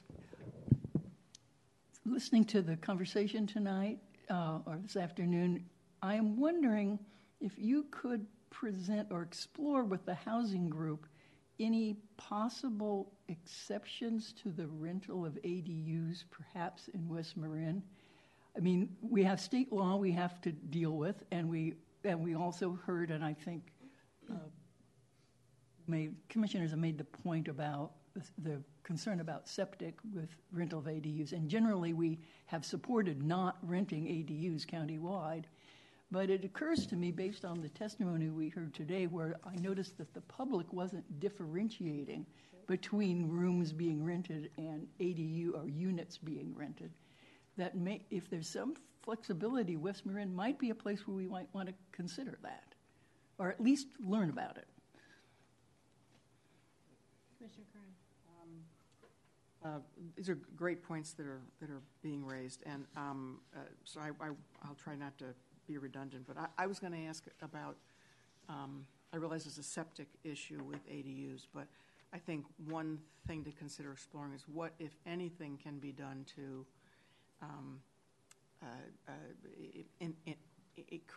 make it easier for people to build ADUs. Possibly, if you're making it easier, maybe they're even deed restricted. They have to be long-term, more than 30 days by state law. So that's not an issue for ADUs. But that kind of dispersed housing can be really helpful. I know it's difficult, but maybe there's something that can be done. I also think this distinction between hosted, not hosted, et cetera, is going to end up being key. And the more information we can get, the better. And I'm wondering, too, if there's any way for there to be preferential treatment or financial incentives, or if we feel that one is preferable to another for the community-hosted versus non-hosted, for instance, not suggesting that this doesn't need to be nuanced across the board to see what can and should be allowed everywhere, but maybe there's other ways to encourage what we think is better for the community without, I haven't heard anyone talking about just, blanket not allowing any particular category. But if there's things that we think are better for the community, are there things we can do to encourage that, to make that easier to do, to make that more lucrative, to make that somehow a little better? And the other points have already been raised, so. And I can speak to the ADU issue. We have a number of efforts going on to try to chip away at the challenges around ADUs, whether it's around permitting or around, essentially making it easier for an individual homeowner who's not a property developer to take the steps needed to get the permits.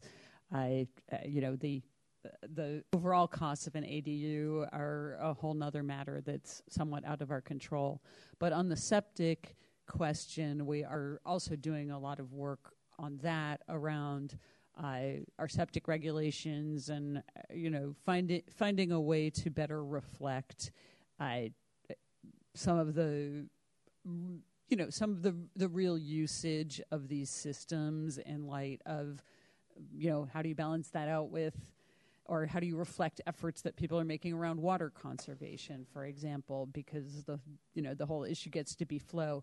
We are also working on a pilot program in Bolinas that is allowing for people to add a bedroom, add an ADU with some different approaches around the septic system to specifically try to make that issue easier. So yes, for sure, that's a really important piece of the housing picture as well. And going back to some of the points Commissioner Lind was making, we do recognize that linkage between rental, either long-term or short-term, and the ability of people to hang on to and maintain their properties. So these are all very much interrelated issues.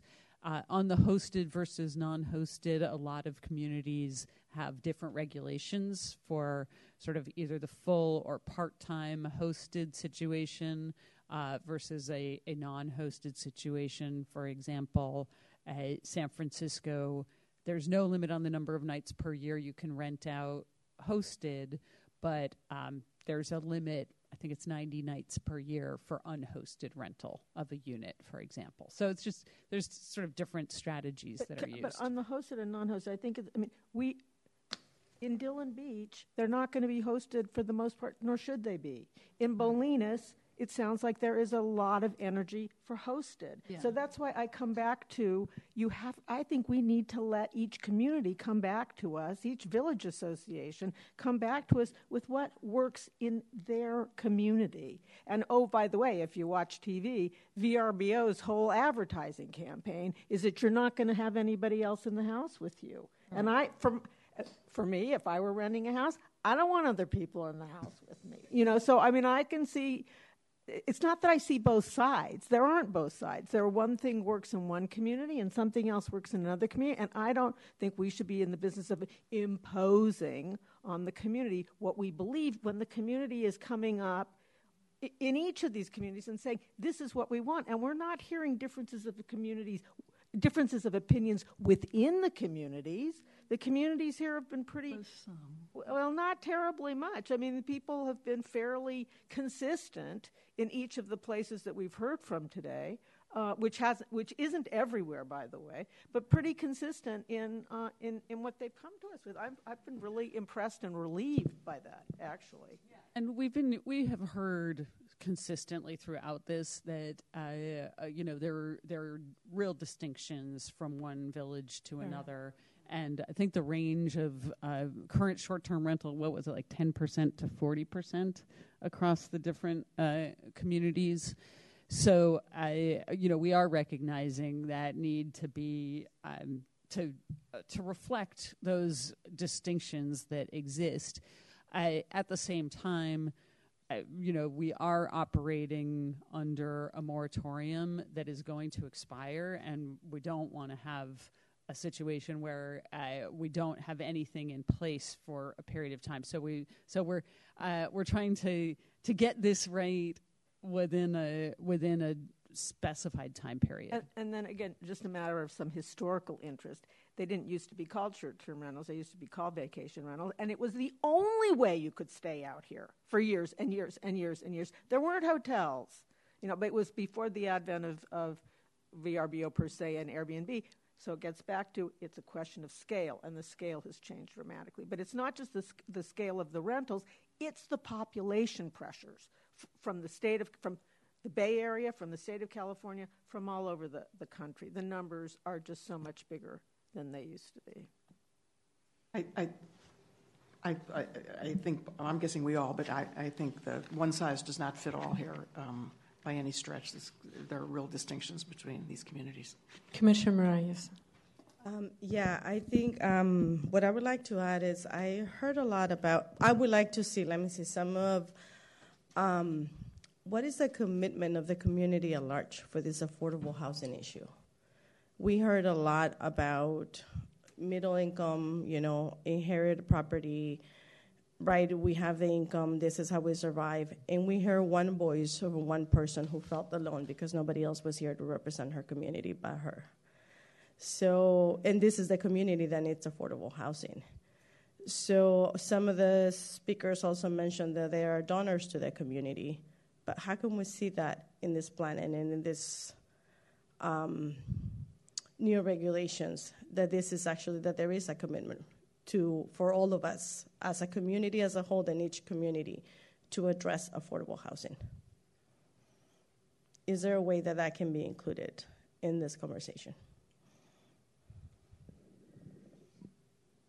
I think we would like to find the appropriate and meaningful way to do that. As Kathleen expressed, that's really the starting point of why we're engaging in this at all, is to understand and to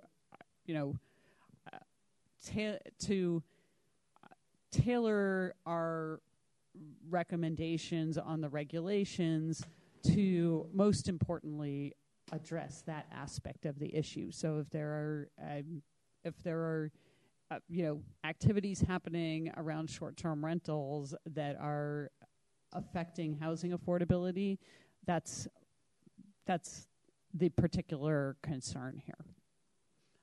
I'm sorry. I wish I could say okay. This is exactly how we're going to do it, but I think that's an important starting point to be affirming this from. Anyone else have any questions or comments for staff? I'm just going to add my voice, Kathleen, to thanks to you. It's so nice to hear it come from the community that you're responsive and you listen, and that this process has been really good. And I also, want to thank the community for applauding for everybody who spoke and just keeping it to a low roar. So thank you. And with that, we are adjourned. Good job, Margot. Yes, you did a great job chairing that meeting.